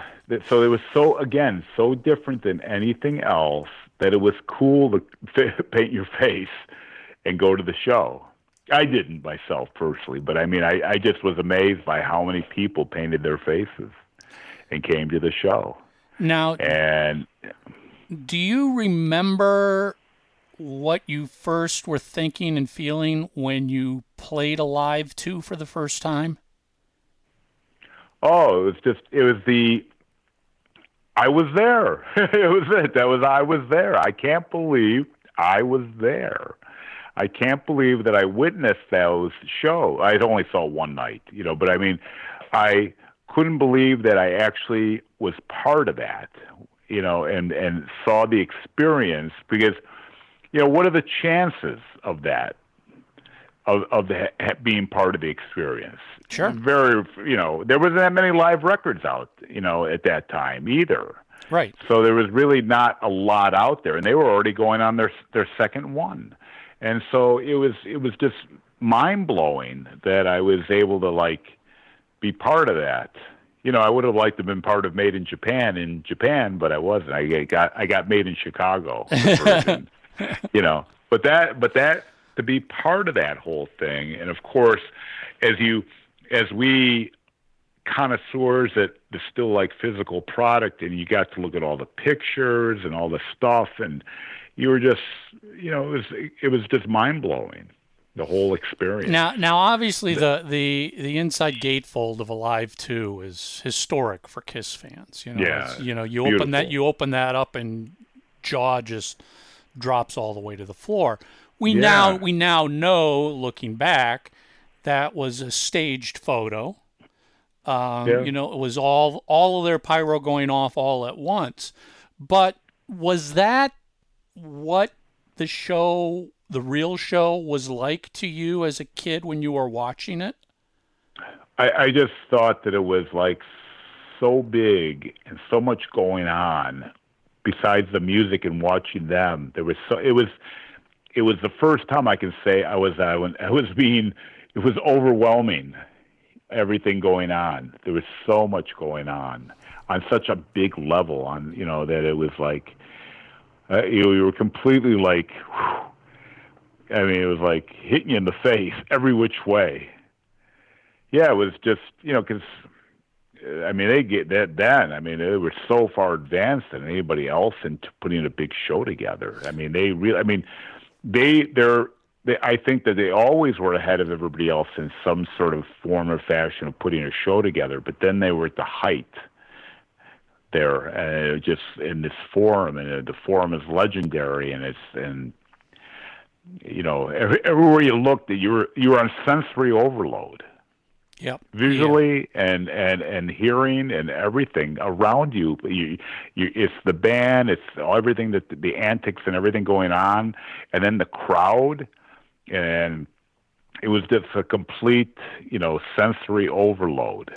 Let me ask you if you can compare and contrast. I mean, so you were there for Alive 2.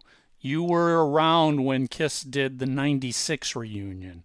You know, what did they do? Three shows in Chicago and 4 nights at Madison Square Garden. How would you compare those 2 points? Because those are basically, it would be hard for somebody to argue against it. Those are probably 2 of the biggest points in Kiss's career.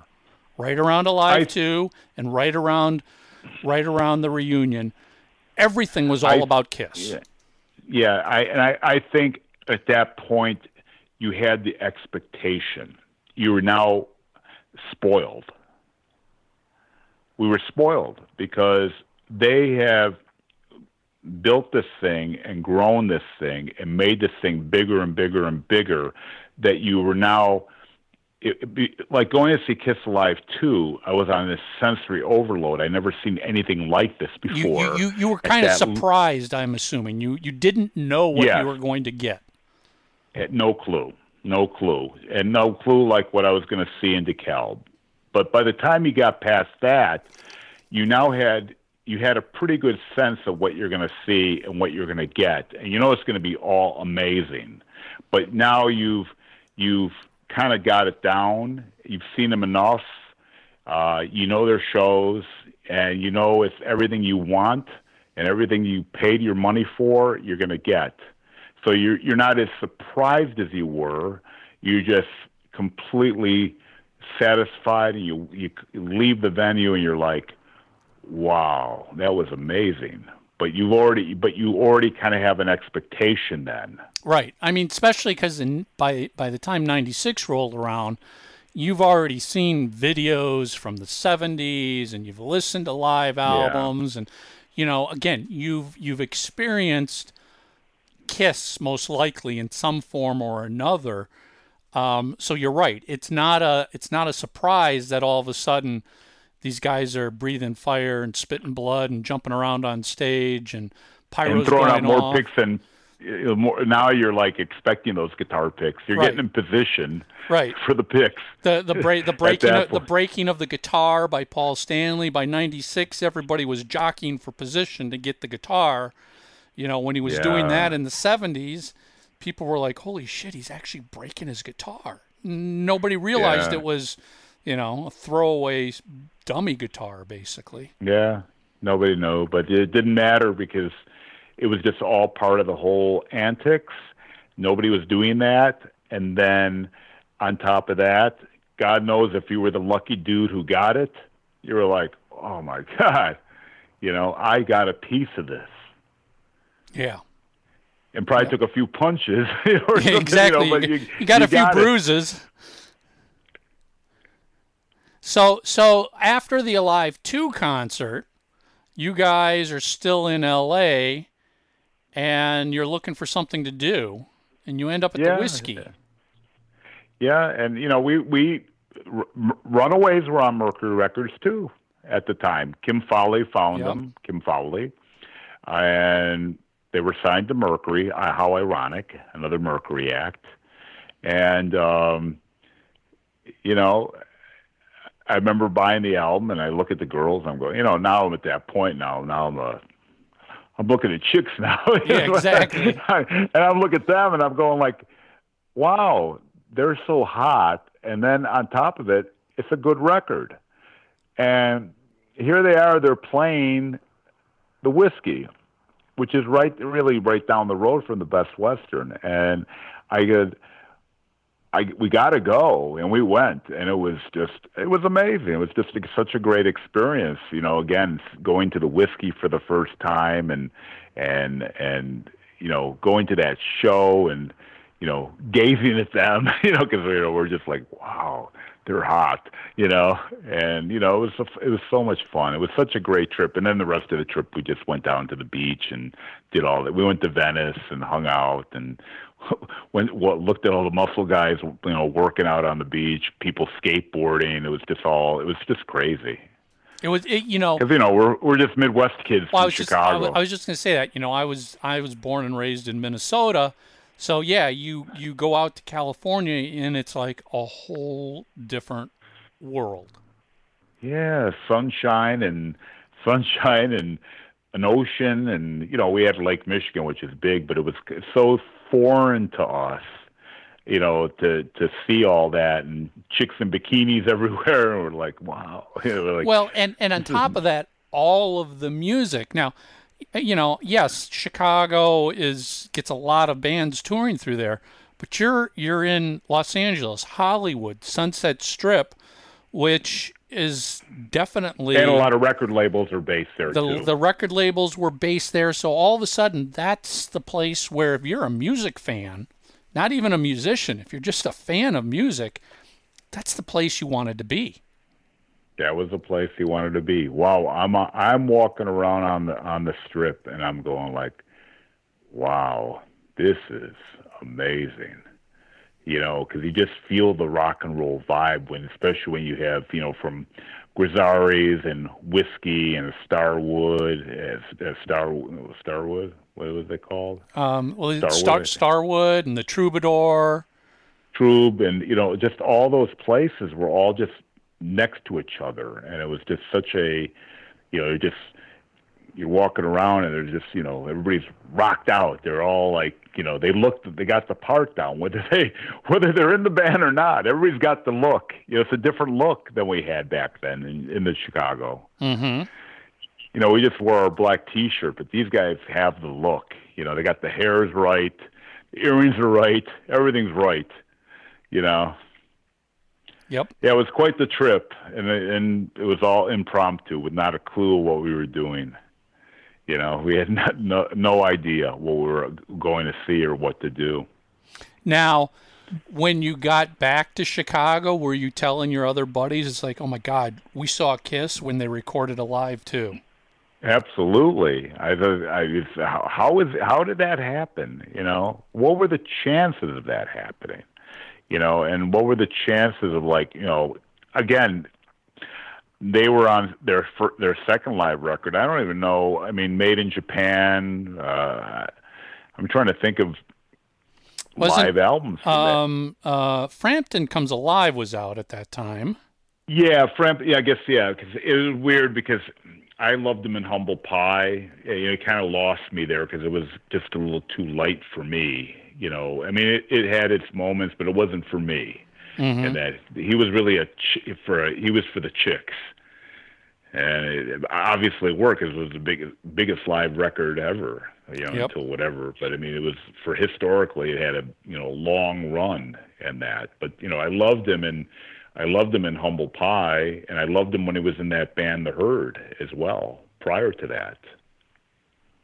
Yep. But there wasn't many live records at the time. No, live records were actually back then quite often looked at as, we got to just fill the contract because the band is over, so record that live record. I mean, nowadays live records are the way people go all the time. I mean, it's just multiple live records bands release nowadays because people want the experience. Remember back then, it was a lot of the audience was just synced in anyway. Yeah. Well, yes. None of those live albums were actually live. Yeah. And live in the studio. Maybe they did. Yeah, they played in the studio and they synced in the audience because you can go, hey, it's like it was all synchronized. Everything went to the same kind of sound. It didn't have the same experience that the live records do today. Yeah. And that where we just filmed Def Leppard live from Vegas from their residency. Yep. That's quite. I mean, it's quite the spectacle. That'll come out, I think let's see, that'll be out in April.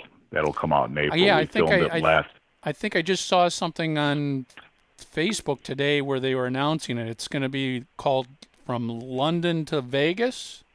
Yes. Yeah. Yes.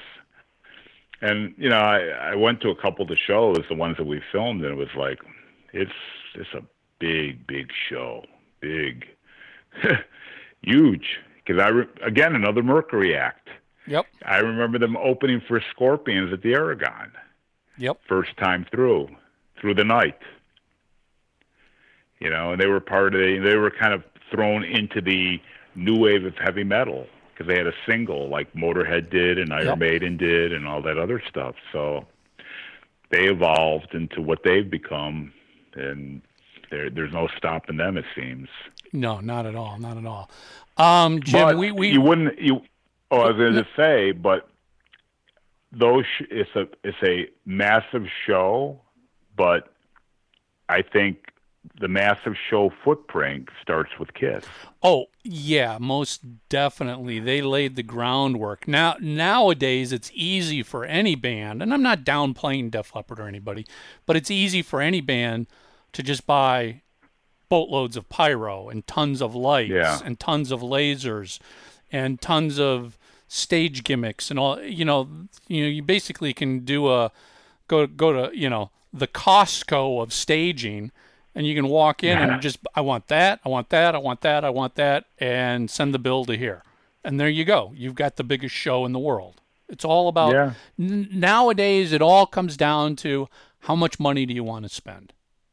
Yeah, exactly. Back then, that wasn't it. It was about somebody who had a vision to say, God, we need to build a lighted logo. Who can build something for us? We want to put together a drum kit that gets lifted into the air. How do we do that? Oh, well, we could have a forklift behind there, and the forklift could just lift it up behind a curtain. It took somebody back then to have the vision to want to do that because nobody was doing it. Exactly. Yeah, they were the pioneers of everything because they started it. They had to come up with a way to do it and put it together, and now, like you said, everything can be store-bought. Yep. How much money do you have? How much money you want to spend? We can give you, here's the menu. But back then, it was all just, innovation.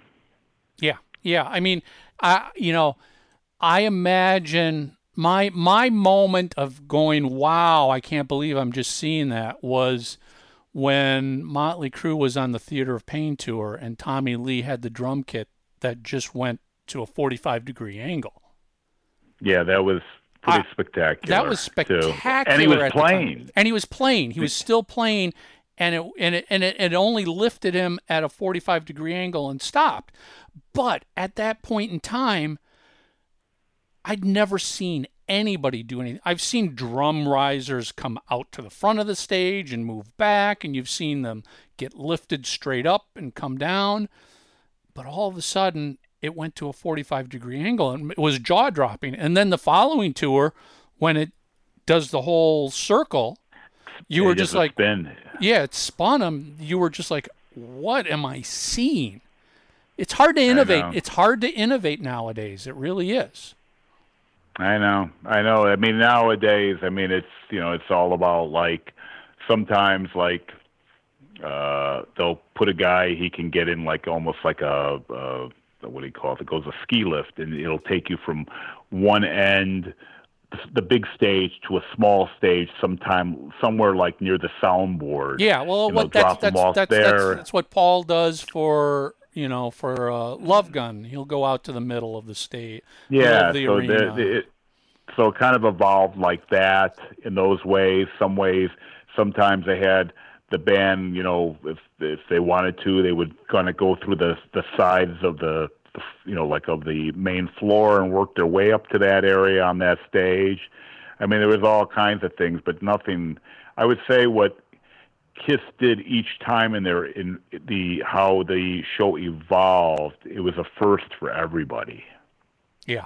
I think that's It was fair the first, statement. and they did it it was a DIY. They had to figure out, how can we do this? Like you said, there was no like blueprint for any of this stuff.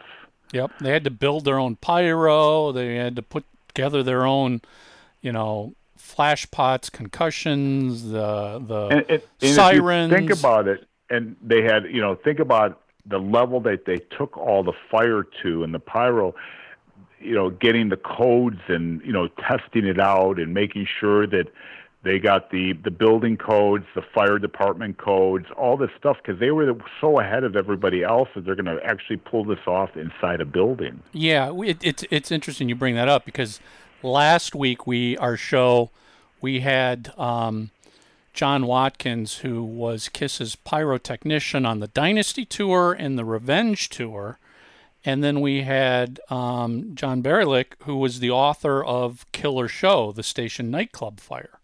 He's the author of the book, and he was the lawyer who was involved in many of the civil cases. So we talked all about the station nightclub fire, but I was asking John Watkins to contribute based on what would Kiss do. How was Kiss dealing with pyro and fire inspectors and all that stuff? And we comment, it's like,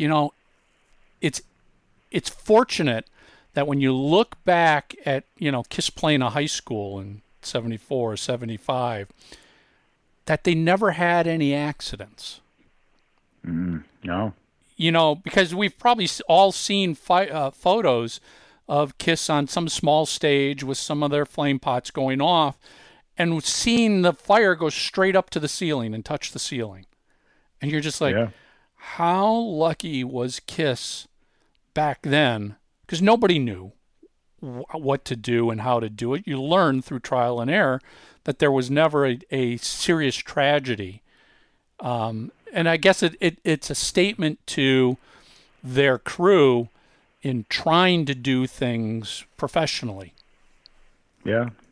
Well, that's the other part, too, is, they've always had excellent crews, excellent people, professionals that could, pull all this stuff off. You couldn't pull that stuff off without professionals. Because they had so much going on and synchronized, and again, all this thing, over time, this all became more computerized, over time.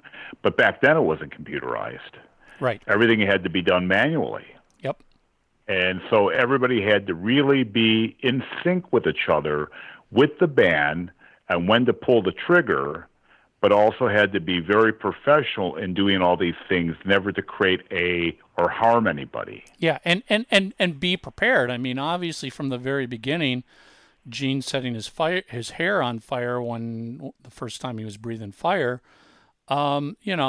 they were immediately like, okay, then somebody's going to be on the side of the stage with a fire extinguisher and a wet rags to put fires out. Yeah. So again, it's a testament to the crews that they always had, that they were at that level of professionalism to pull this stuff off. Yeah. Yeah. Jim, we have been on for 2 hours here. Wow, that was a fast 2 hours. Well, that you know what? That's always the way it goes when we have amazing guests on like you. It's just like the conversation just keeps going, and you're like, God, we could share more stories and memories for another hour here, but we need to wrap up. No, you're a fantastic host, and let me you. tell you that what makes the show so great is our passion and love for music, and each of us have memories of shows and releases and through all of this, and we share all this together, and that's what makes it so great, because we all learn from each other. Yep.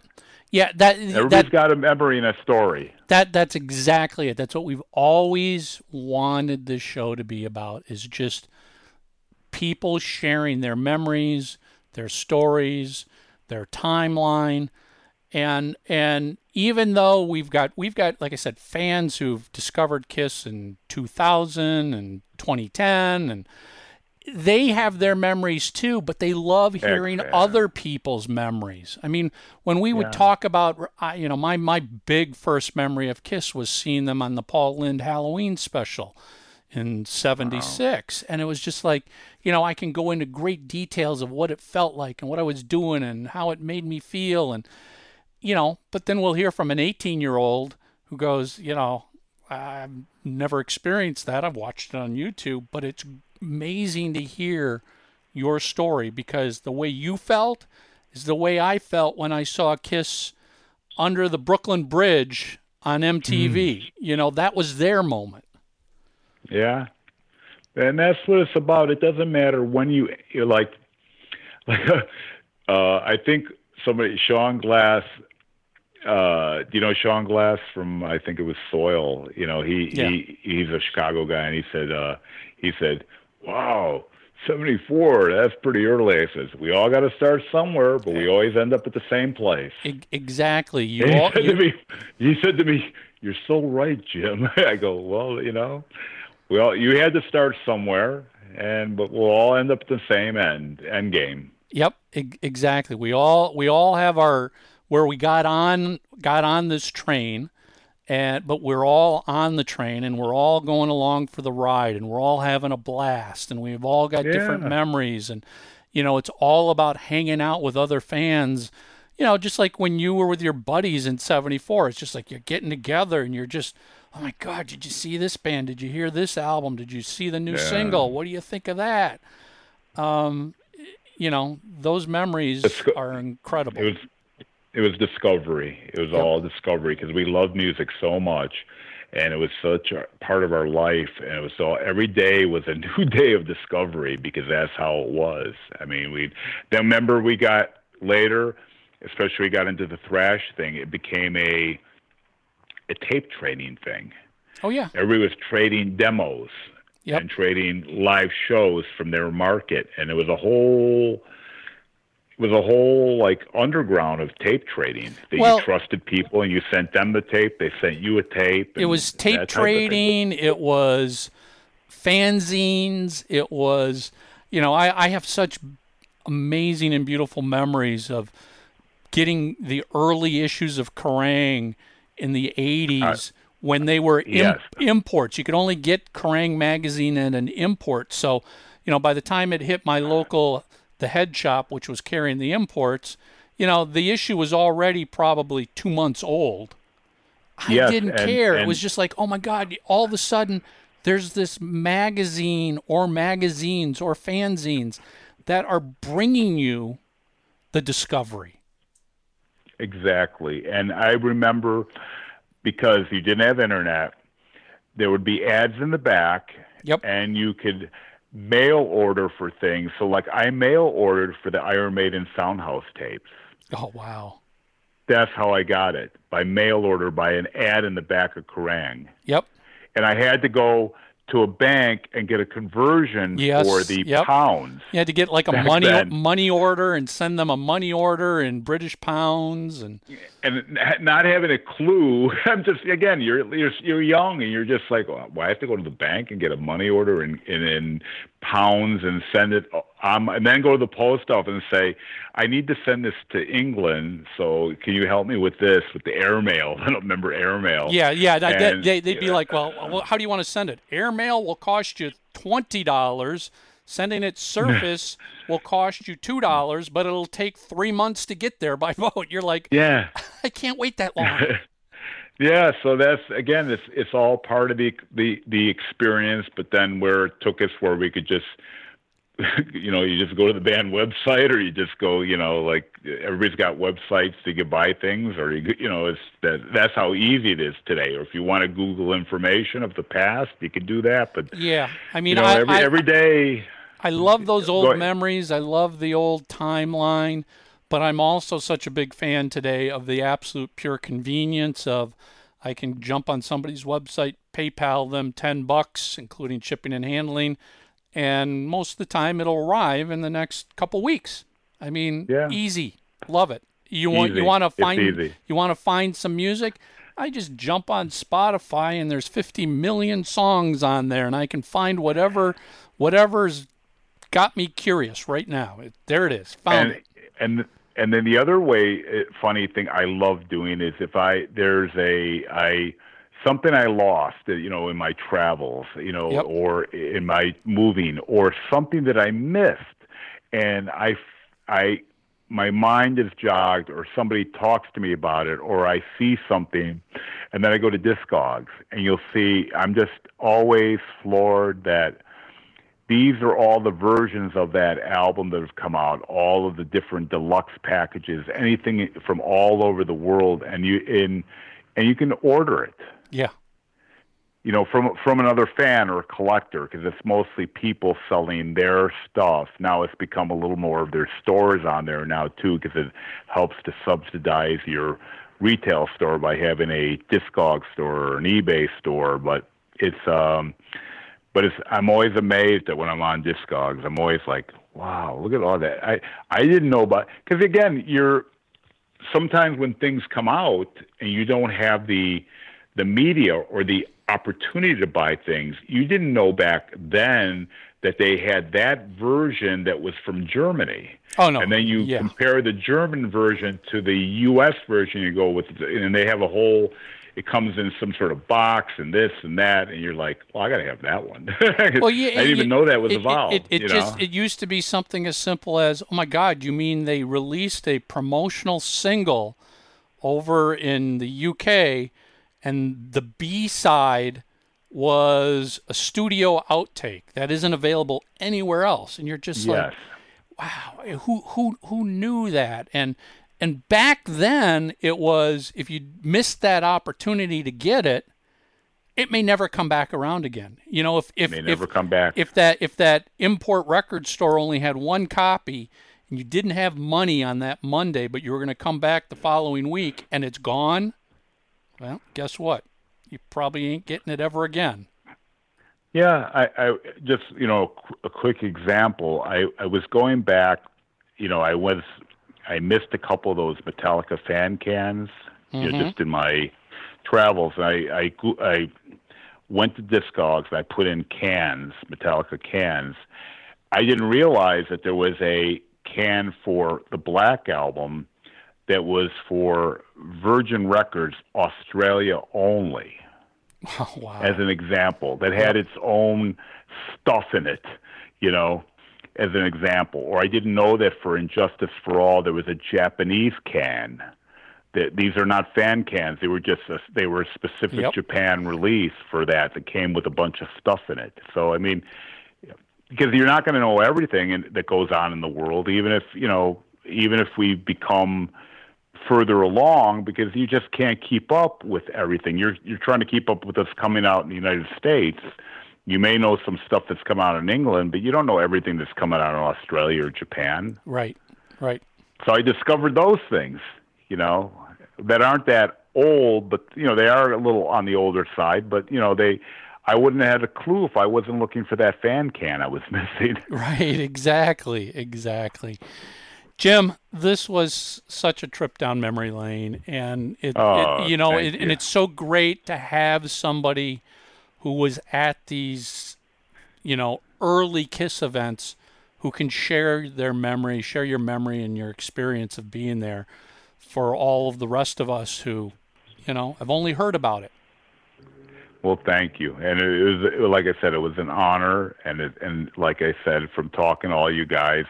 There's always something I can learn too. There's always when you're talking to people who are truly into this and into all this stuff, it's always just such a joy to talk to fellow people who are fans, and we just talk about music and memories. It just that's why I got into the business, and why I'm still so into it, because I love it so much. If only we could sit here and say, I remember seeing KISS at the Thirsty Whale. Yeah. Can you imagine? I've seen a lot of great bands at the Thirsty Whale, I'm sure you have. Yep. But they weren't one of them, unfortunately.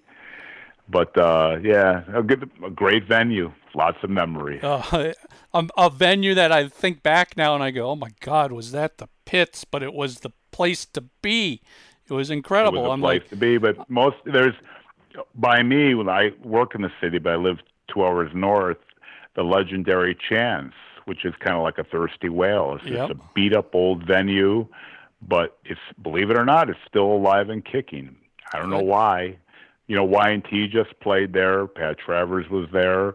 But then they'll get bands like, you know, some of the newer, like, hardcore stuff like Knock Loose played there. Cro-Mags will be there. You know, so they get a mixed bag of bands. And I'm going like, thank God it's only 10 miles from my house. Yep.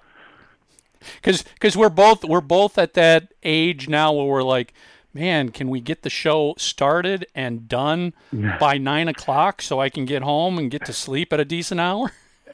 Well, that, and also with me, I'm not going to drive into the city. So what I do is I take public transportation. So I take the train. So I have to look at the clock and look at the schedule. If I take the 11:47 train, I'm not going to get home till almost 2 in the morning. I know. Yep. And I don't know. Listen, I won't even go see Kiss these days if I'm getting home at 2 in the morning. It's like, I'm sorry, been there, done that. Yeah, they'll start their shows earlier now because they don't want to be there later, and plus they know there's a lot of kids there, and you know they got to get home. Yep. So we're lucky in that case. Exactly. Jim, once again, thank you so much for joining us this week. Thank you for the opportunity. These were some amazing stories. It was fantastic. Thank you. Thank you. So you guys ducked out probably about halfway through the conversation, but oh my God, it was just fascinating hearing stories from Jim. Somebody somebody attended these events, and it, you know what it was? It was like not just lucky enough to go to one event. My God, the amazing events he went to, and not just Kiss events, just rock shows. Yep, exactly. He was very much the right place and the right time in order to get in and go to all those shows and be fortunate enough. I mean, I don't know. The whole Woodfield, the Great Kiss Off, was just amazing. Can you just imagine being a diehard Kiss fan at something like that when nobody else gave a crap about Kiss or even knew who Kiss were? I can't. I mean, just the fact that he lived that, and you know, you've heard stories about it, but we've never met anybody or spoken to anybody that actually attended the event. And it's much more than just the Kiss-Off piece of it. It's the fact that the whole band was there. You got to talk with them and meet them back then. That's pretty amazing.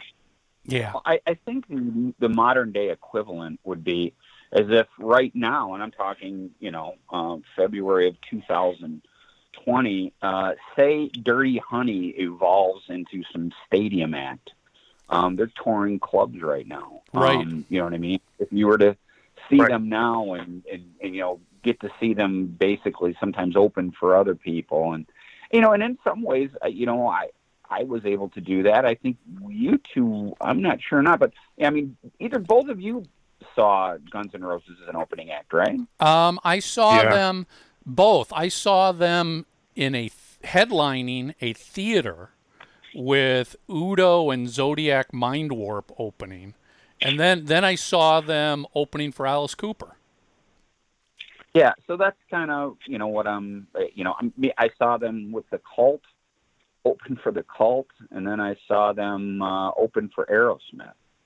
You know, so it's just, you know, saying that. Same thing with Metallica. I saw Metallica as an opener. I saw Motley Crue as an opener, you know. And I know you guys have seen some of those same sorts of things too. I saw Iron Maiden as an opener, you know. These are big bands. So in order to have, you know, that kind of, you know, experience, you know, it's kind of goes right along with that, you know. It's pretty fascinating stuff. Well, and it's interesting that you say that, because one of the odd things to me is in some of these festivals that I shoot, more so country artists than rock artists, but you'd be amazed at how many people let the whole day go by without seeing any of the bands, and they only show up for the top two headliners, you know, the two biggest names of the day at night. And it's like, well, you know, they started somewhere too, and who knows what you just missed today. Yeah, I remember years ago seeing Hailstorm. They were at like some rock festival, and they were the opening band in the middle of the afternoon. Nobody had heard of them, and I distinctly remember their mom was walking through the outdoor shed selling CDs to people as Halestorm was playing. There you go. Yeah, and see, so word of the wise, if you go to these festivals, go there to soak in not only your headliner and why you're there, but check out these other bands as well. You might be pleasantly surprised. Yep. Well, how many times? And then you can say, "I saw." You know, how many times have we walked in and then walked out a fan of somebody? Although they never got, arena big or whatever, and I shared it on the show before. I remember going to see Kix, K-I-X. Yep. And boy, I walked out of there going, I can't get to the record store fast enough to buy this material. It was fantastic. And then just that one show that I just happened to check them out. I remember I went to Harpo's just on happenstance. I went there because you just went there, and I remember just jaw dropped watching that band go, and I'm like, oh my God, are they great? That's a good feeling too when you do that. Yeah, it is. It's just in this case, it's so cool to find somebody who was at such amazing Kiss events. I mean, seeing Rush and Kiss together. How that's crazy. Seeing Kiss open for T-Rex.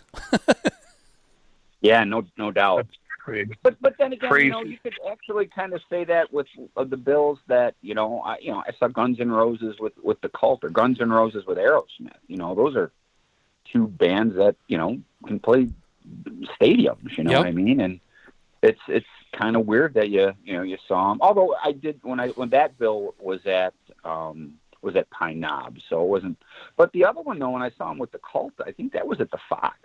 That was at a a couple thousand seater. So pretty exciting. And his story about driving out to L.A. and just by chance, Kiss and Cheap Trick are playing the L.A. Forum that day. How crazy! How crazy is that? And then the next day, they're like, "All right, let's go see some bands. Who's playing at the Whiskey?" Oh, there's this band called the Runaways playing at the Whiskey, and I haven't shared it yet, but he's got a Whiskey event flyer for that week, and that week, Van Halen and AC/DC were also playing at the Whiskey. Jesus, that's crazy. Oh, I mean, it's proud to be a fan when you can say you were there for some band's first show, early shows, before nobody else was there, and that you've stayed with them forever. Right. Yeah, it is. It's an amazing feeling. It is. So you never know who you might discover next. So get there early and see those opening bands. Yeah, they appreciate the support. You know what? On the end of the road tour, go check out this new band, David Lee Roth. Yeah, he's really something. He's got something. He's got a future ahead of him. Yeah. He's a song and dance man. he could do an awesome Van Halen tribute. Yes, he really can. And his original stuff is pretty good too. Yep. So homework. I guess the obvious question is, which one of Jim's stories, shows, events did you find the most fascinating? Which one would you want to have seen attended the most? You can't say I want to do all of them. Pick one. And I don't know, why don't each of us go around real quick? Of the ones that Jim was at, which one would we have most liked to have attended? Oh, that's easy for me. Rush and Kiss, a young Neil Peart, and that's a no-brainer. I would have to agree with you on that one, Mark. I would pick the same one. For me, man, it's such a tough decision. But as a Kiss fan now, I think being at that Great Kiss Off event would have been incredible. I mean, it wasn't just a 90-minute show. It was like an all-day event. And, the band is hanging out in the record store talking to people. They're in makeup and costumes, taking pictures. I mean, if you were a diehard Kiss fan at that point in time, that would be like the shit. Yeah. Yeah, I mean, you've got something there. That's true too, I guess. And the Rush thing isn't as big of a deal for me. Just seeing them that early would have been amazing. But yeah, hanging out at the record store wouldn't have sucked either. I mean, any of us listeners or any of us co-hosts who've been to in stores, I mean, that the Great American Music Kiss in store still makes a huge impression on me. Could you imagine an in-store appearance in 1974? No, and that's when they weren't popular, so they were hanging around. You could actually probably stand around and speak to them a little bit and all that. That's amazing. I think we should also add, though, to the homework is what bands have you discovered in your lifetime? Who have you seen before they were well known? And that blew up and got huge. Yep. That'd be a good one too. Yep. Yeah, that's always fascinating. I tell you what. Although again, our former guest, first time I saw Metal Church was as an opener. You know what I mean? That's a band that much like Kitsch. Did they become world beaters and all that? No, but if I would have got there late, I wouldn't have. You know what I mean? Yep. Or if I only went to the headliner. And that's the whole thing. And it also goes back to what I said about ZO2.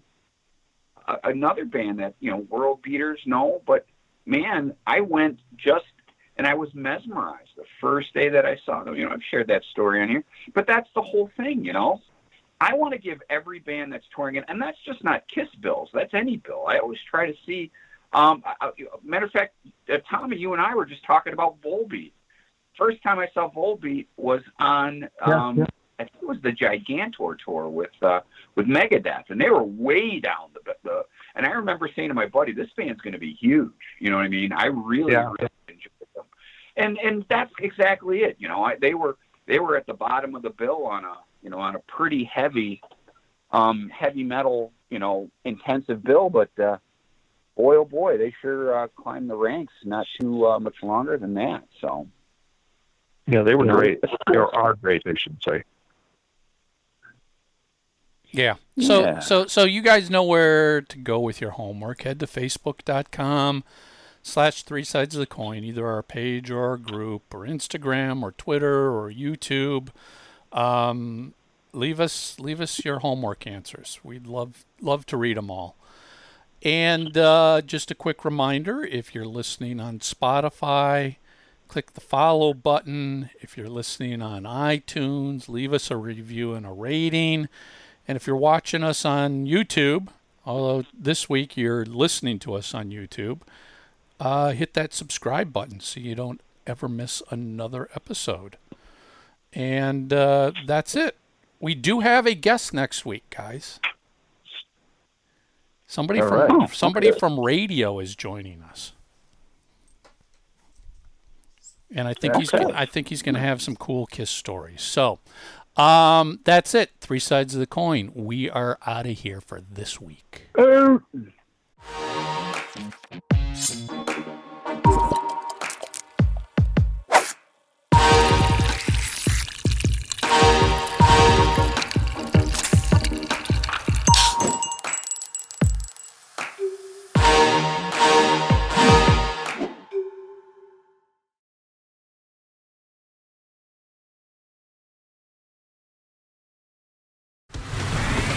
So you love the show.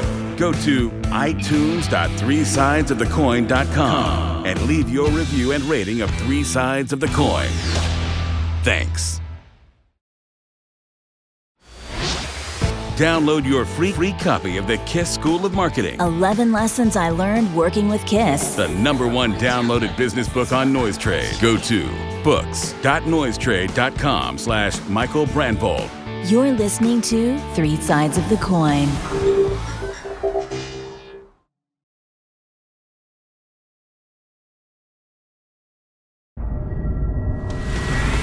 So you love the show. Go to itunes.3sidesofthecoin.com and leave your review and rating of 3 Sides of the Coin.